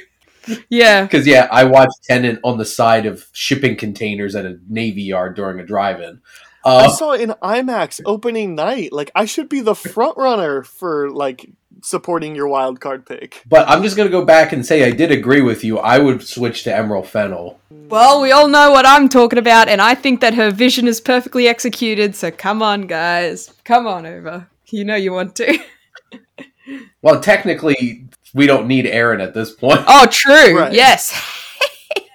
I didn't know if you were officially saying that or if you were like, I would be willing to. Like, if you're willing to, I'll keep my Thomas Vinterberg here. Okay. Then I'll vote Emerald Fennel. Yes. All right. That's fair. So That is excited. totally fair. She's so good. It's Yeah, such 'cause a I good would- direction. Like I everything did from throw the way chaos that in there at the end, though. the costume Oh, is yeah. like picked and the character work and the cinematography, like it's just so directed, so even technically, purely on a technical standpoint, it's so interesting and intriguing. So that just leaves us with Best Picture. Mhm. Our nominees are Nomadland, which was the winner, The Father, Judas and the Black Messiah, Mank, Minari, Promising Young Woman, Sound of Metal, Trial of Chicago 7. I know all of us were at some point considering Palm Springs as a wild card here. Yeah. Didn't make it. Here's why I didn't go with it. I still don't think I would have voted for it, even though Palm Springs was my second favorite film of the year. And I believe, here's how close I love Palm Springs and Trial of Chicago 7 together. I'm pretty sure they're 36 and 37 all time for me. Like, I'm that close to, like, cannot decide which one I like more. But either way, 36 and 37 is high praise, as Nick Cage would say. So I love Palm Springs. I'm trying to think of what my other one was. Another round? Yeah, Another Round was the other one. But I still feel like I would vote another one, a different film, even above Palm Springs, knowing that Palm Springs is ahead. So that's why I didn't use my wild card here. Yeah. Decided to I agree with you, Aaron, in that, like, Palm Springs was actually my number one movie of the year. Like, it's my favorite. But for me, there's always a difference between my favorite and the best. And that is something that I feel like with the Oscars, it really is. I'm not voting for what is my favorite. I'm voting for what I consider to be the best film of that year. My favorite film of the year was Trial of Chicago 7. I'm pretty sure even when I released my stuff saying I think it's the best film of the year, or my stuff for the end of the year, I think I said it's the best film of the year. I still adore that film. But for what the best picture is, I have to vote Promising Young Woman. Really? That's a twist. I have to. Yeah. Well, I was doing It's that, everything so- that the best picture should be. I think I even put it in my Sposkers bracket because I wanted it, and I thought there's a decent chance. If not Nomadland or Mank, then this is going to be the winner. But I feel like also there's extra pressure on Hollywood for female-centric stuff that I was like, maybe enough people do that. So my vote is Promising Young Woman, my fourth favorite film of 2020. I'll let you go first, Shane, because I'm very intrigued. I'm chuckling inside at the fact that I'm going to vote for a movie about an old white man. Because after what Aaron just said, because my vote's The Father. Like, that was... I still have not had an emotionally devastating movie watching experience the same way that I did watching that movie. And that was under my 2021 films, and it was my number 6.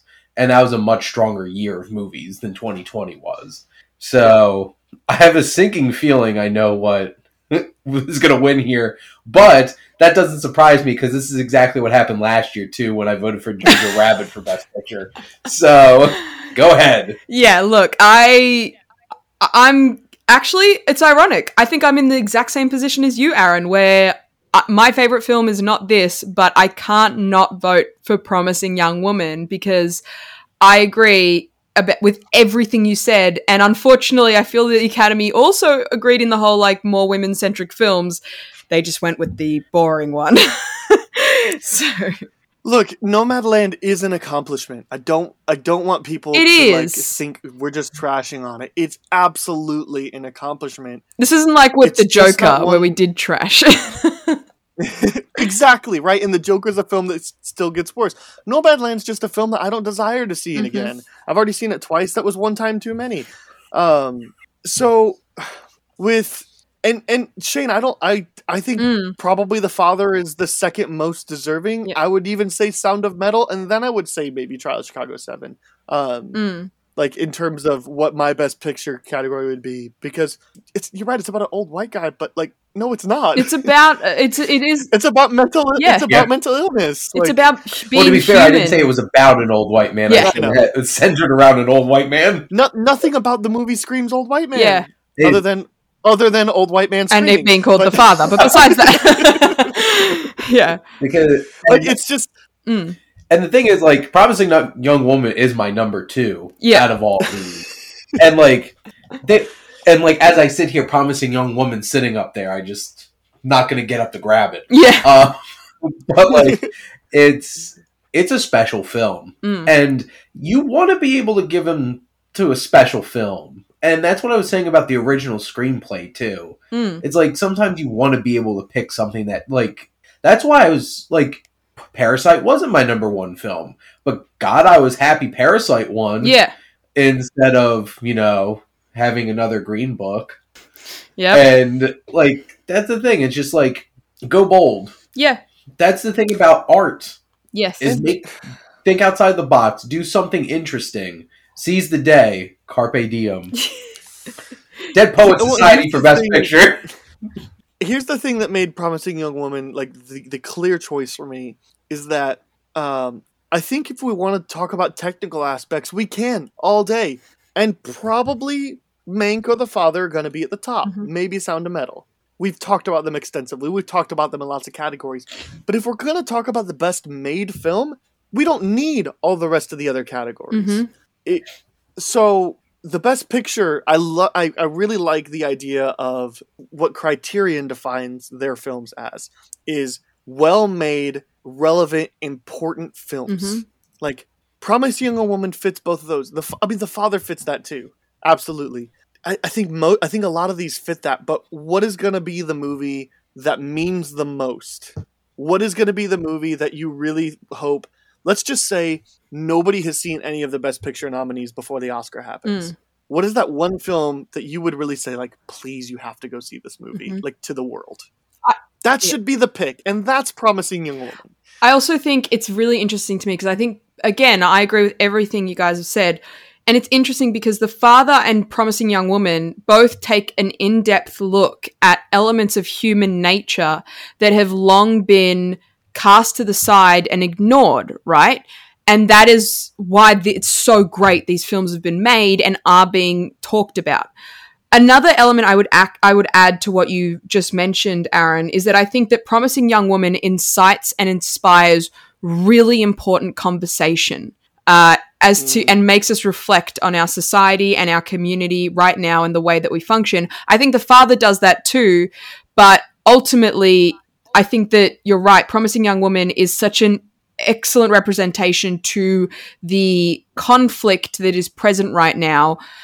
And it does so in a way that not only is talking about it in an important way, but in an entertaining way. The film is entertaining. If you just watch it, again, similar to how I was saying about Soul, if you just watch it as a shallow movie, it's an entertaining film. It's very well made. Anyone could sit down and enjoy what's happening, most people. But I think it also is just technically well made. What it's talking about is important and relevant, and what is inspiring and what it could potentially incite for future film is also another element to it, which is why I see it as the best picture of 2020. I'm taking a look. We had 4 unanimous votes. Soul for score, Maria Bakalova for supporting actress, another round for international film, and Elizabeth Moss for lead actress. And there's only 3 that the 2 of you disagreed on. No, 4. Sorry, 4. 4, yeah. One of them being Best Picture. So Best Picture, lead actor. animated, and original song. Those are the 4. So it's fun. But this is also fun. I feel like this was a little bit more variety. I feel like we had more unanimous votes. Oh, we had. I feel like we had to wait till like about halfway before we started diverting more. Well, we frequently picked not the winner, but we frequently picked together. So like, but there was also like, I don't think we were unanimous on Maria Bakalova until we were talking about it, and then we were like, I think this is it. So. I'm so great. That'd be so great if she got it. Imagine if it had actually happened though. Maria Bakalova. Oh my god, I can't pronounce her name. My tongue's decided to take a break now. Maria Bakalova, Oscar-winning actress for Borat 2 subsequent movie. Also, should be noted that out of the 3 wild cards, only one of them won, and the one that won was unanimous. Yeah. Actually, out of the 3 that won, out of the 2 that weren't winners, there were no votes for. Well, to be fair, I switched. Yeah. Because somebody had to, because we were in a stalemate. Yeah. I would. Yeah, I mean, I would have. I think. Yeah, that's fine. So that's crazy. This is fun. So there you go. There's how we thought the Oscars did last year. So we went.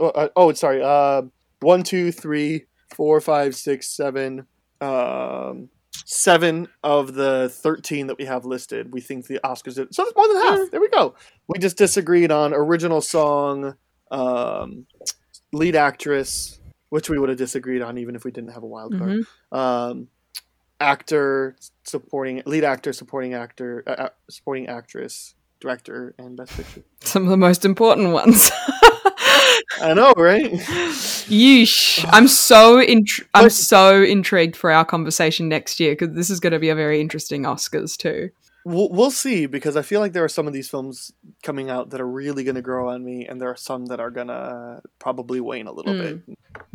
We will see. That's why I like doing this. Is I think a year ago I would have fought not as hard for Sound of Metal, even though I usually didn't vote Sound of Metal. I think I would have been quicker to say Olivia Colman for The Father instead of Maria Bakalova. I think getting that extra time away was great for Elizabeth, like us seeing for Elizabeth Moss. Like, I think there's lots of stuff, and we were talking about score. It's like, if I don't remember it, does it matter? Yeah. And they say, hindsight is 20/20. Oh my god. You had to, didn't you? Yes. Well, if you enjoyed listening to us talk, you can get extra perks at Patreon, patreon.com/SifPopWR. I'm going to go ahead and drop this episode as soon as I get it finished, just as a way to say, like, hey, like, there's no reason for this to be timed right before the Oscars. We're close enough. So this will be dropped then. So if you are listening to this at some point later, you could have listened to this earlier. Just remember that. You can catch other episodes 24 hours early, usually about 24 hours early. You can get private reviews. Turning Red will be coming here pretty soon as a exclusive review. And you can get private reviews as mentioned. You can tell me a movie that you want, TV show, or TV season, book, something like that you want me to check out specifically for you, and I will make sure to do that in the month. So patreon.com/SifPopWR if you're interested in any of those perks. But if you have feedback on the show, writersroom@sifpop.com. Be sure to send that stuff. You can follow me at Schweikcast on Twitter or Letterboxd. Alice, what about if people want to connect with you? Yeah, absolutely. So you can find me on Letterboxd and Instagram at AliGMich, ALIGMICH. And also I am a writer, obviously, for SifPop, sifpop.com. So you can find me, the most recent article that came out was the Uncharted One Stop Pop. So if you did or didn't like the movie, there should be some stuff in there to still sate that taste. And then my next review, I believe, is The Lost City. So I'm very excited for that one. I really hope that it holds up to my expectations, but we shall see. Scott Mann said it was really fun and he enjoyed it. So I'm like, I don't know. That's not nothing. Yeah. Well, and I'm Shane. And you can find me on my YouTube channel, The Wasteland Reviewer. You could go on Instagram, TikTok, Twitter, Letterboxd, whatever the hell social media accounts that I have. And I am a staff writer at SifPop, so I write a lot of stuff and probably things that you've never heard of. So there you go. You should check them out. and I do some other writing for other places. But the coolest thing is being a $20 tier patron of the Sif Pop Writers Room. Be a cool kid and become a $20 tier patron to Sif Pop Writers Room. That's true. If you join the $20 tier, you can get access to exclusive reviews of Pan's Labyrinth, The Way Back, Dead Asleep, and The House. So yes, and you can be friends with Rowan and I. That's true, and me. So, Alice, Shane, thank you so much for taking your time. I'm satisfied with the time here. You know, a little bit less, and it'll cut down a little bit in post. So, like, there we go. You know? Yeah. But I feel like we covered all of our bases. We did it. Absolutely. Woo-woo. So fun once again to just, especially this year's Oscars. Oh my goodness. Let's hope that we don't. You've been holding on to a lot of feelings. I've been holding on to a lot of anger. There's a photo that perfectly represents my feelings in that moment that I will share with you two. And if anyone else wants, contact me on Instagram and I'll send it through. But it's literally just me looking at my friend in shock when Anthony Hopkins was announced as the winner. And it's like the perfect captured moment. So yes, I have been waiting a while. My soapbox was sitting there. It was primed. It was ready. You can catch my live reaction if you went to the Sposkers live show. Because I was the one that pointed out, I was like, guys, they picked Hopkins. Like, that's what my reaction was like. That can't be right. Like, I was the only one still awake / in my living room for my party because everybody else left early and my fiance went to sleep. So I'm just sitting there by myself watching the chaos unfold. And that was the end of that show. Just being like, what did I just witness? And then I went to bed like they done messed up. Man, that was a fun night on Twitter. Yep. Guys, here's my hope. My hope is one day we get to record this in person at the Sposkers. Yeah. That would be cool. That would be cool. We'll see. All right. Alice is on a show coming up soon where we'll talk about the Harry Potter franchise. You recently heard Shane talk about Network on the show. So if you're interested, check that out. If not, we'll catch you back for your regularly scheduled program next week.